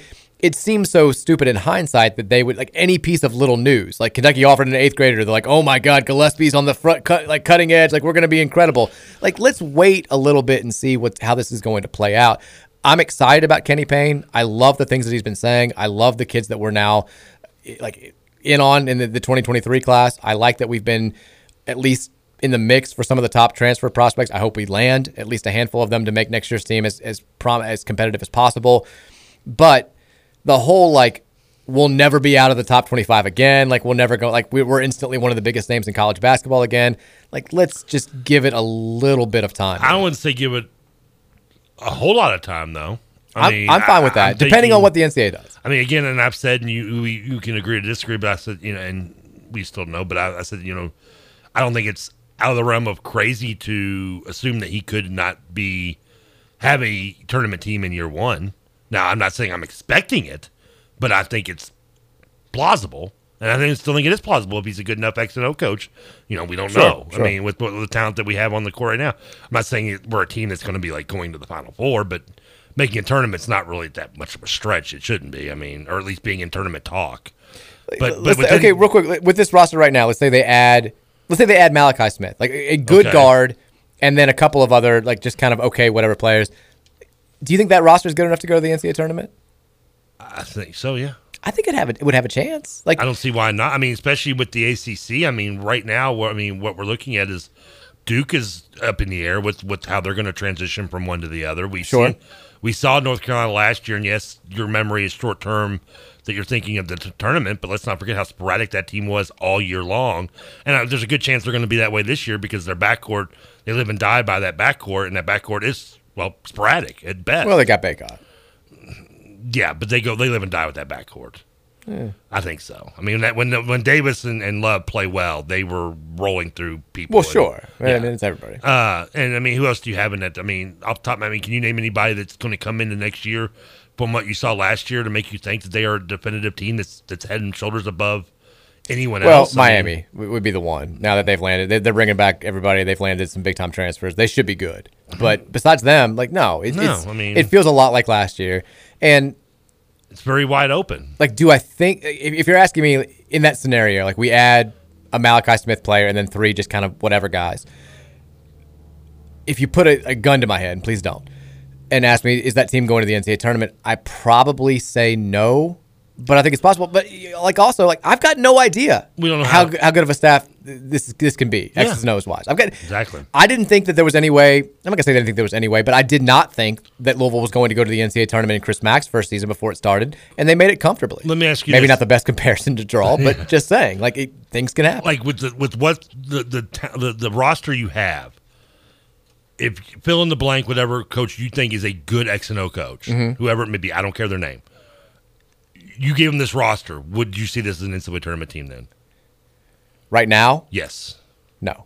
Even what you consider a really good X and O coach in college basketball? No. Okay.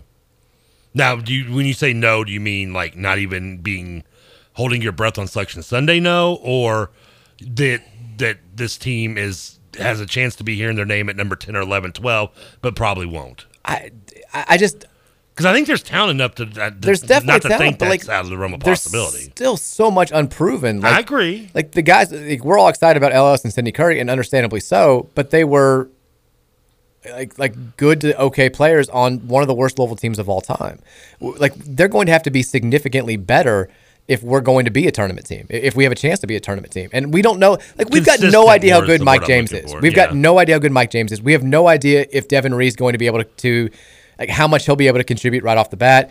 And we've got one guard.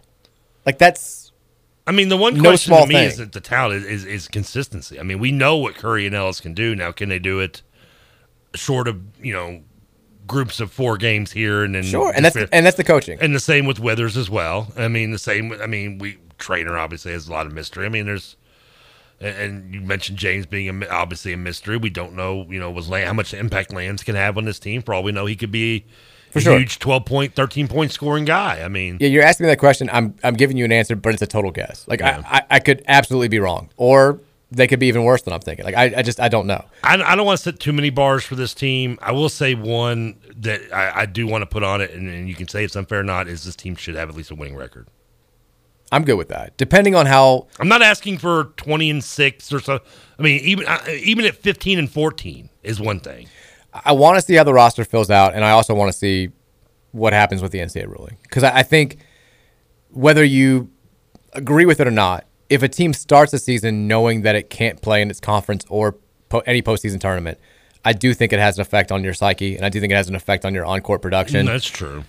So we'll see with that. I also think the reverse could be true. Like if they find out in mid to late October, a couple weeks before the season starts, that they're able to play in both those tournaments, like we're good to go, let's go full bore, it may give you an extra little adrenaline boost. Like they may be even better than they would have been otherwise or under normal circumstances. So who knows? I mean, it's May. We've got a lot of shaking out to do on a number of different fronts. We can have more educated conversations about this moving forward. I know we're up against the end of the show. Conversations at least. Sure. Texter says, I've slandered Arby's for 15 years and haven't had it since I was 11, but when Trevor is right, he's right. Arby's is fire, but he's still wrong about the NBA. It's the most talent there's ever been. Wow. Ever. I love how he just pulled the rug out from underneath you right at the very end. Ever. Wow. You might. When were you born? 2012. Texas agree on the Bozich. Okay, I'm not gonna. We enough Bozich slander. I actually don't want to slander because I like Rick. You do. Texas could not be more over Lin-Manuel Miranda. Give me more of the dudes that wrote music for The Greatest Showman. Greatest Showman was awesome. That may be a better bet for you. This is the greatest show. I can see me going to Jersey Girls because I like the music. I can't believe Jersey Boys. Jersey Girls. Jersey Girl was a very bad Kevin Smith movie. Well, you're right. I love Kevin Smith, but man, I can't believe it. Very good. I can't believe it took this long for somebody to bring this up. I thought this was going to be like an open the show text, but I wasn't going to bring it up unless somebody else did. Oh, no. Did you see what Brandon Bender tweeted this morning? Oh no. He tweeted, "If this is true, he's on Twitter, by the way." Oh yeah, the big ticket B5. He's DM'd me like a million times over the years. Another one might be coming. He tweeted out this morning at 8:22 a.m. Ugh. If this is true, it's going to be amazing. Louisville, Clemson, and Florida State to the SEC. I'm hearing the SEC commissioner is going after all three. That's be a crazy big move. Hashtag SEC. That's what you're hearing there, B Ticket 5? I love it. Is that are you? Bender's the perfect conference realignment rumor monger. Perfect. Like, I feel like when he thinks he's talking to the SEC commissioner, he's going to that car wash that says "Salt Eats Cars." He thinks that's the SEC. You know what I'm talking about, don't you? I do. Yeah, you have to know what I'm talking about. Who doesn't drive by that and goes, SEC? Oh, man. I apologize to the tweets that we did not get to today. The text that we did not get to, I should say. We'll try to get to tomorrow. We'll give away more tickets to Bourbon Beyond and Louder Than Life tomorrow, so keep an ear out for that. We may do it in a different hour tomorrow, so don't just listen to the 5 o'clock hour. Oh, yeah, we don't want you to get comfortable. We might do it right after the beginning of the show. We might just do it second hour. Who knows? It may be, what movie did Trevor watch on Sunday? These Bojis in order. Stop. Oh, come on. Be nice. Guys, listen. Yeah, be nice to Rick. I worked with Rick. I like Rick. Well, there's the Big J journalism impression from Trevor Kelsey right there. I love it. I'm not going to say you're not wrong maybe about his ability as a journalism, but as a person, I like him. There are no games tonight. No NBA, no NHL, no playoffs, nothing to pick. God, Rob might actually get a good rating. Can you pick one? Can you name one Preakness horse? Excalibur? Epicenter, I think is who you're thinking of. Yeah. Going to be a big-time favorite. There are only 8 horses. We'll talk about it more tomorrow. We probably won't. Enjoy your Monday night, everybody. We'll be back tomorrow at 3 o'clock. We'll see you then.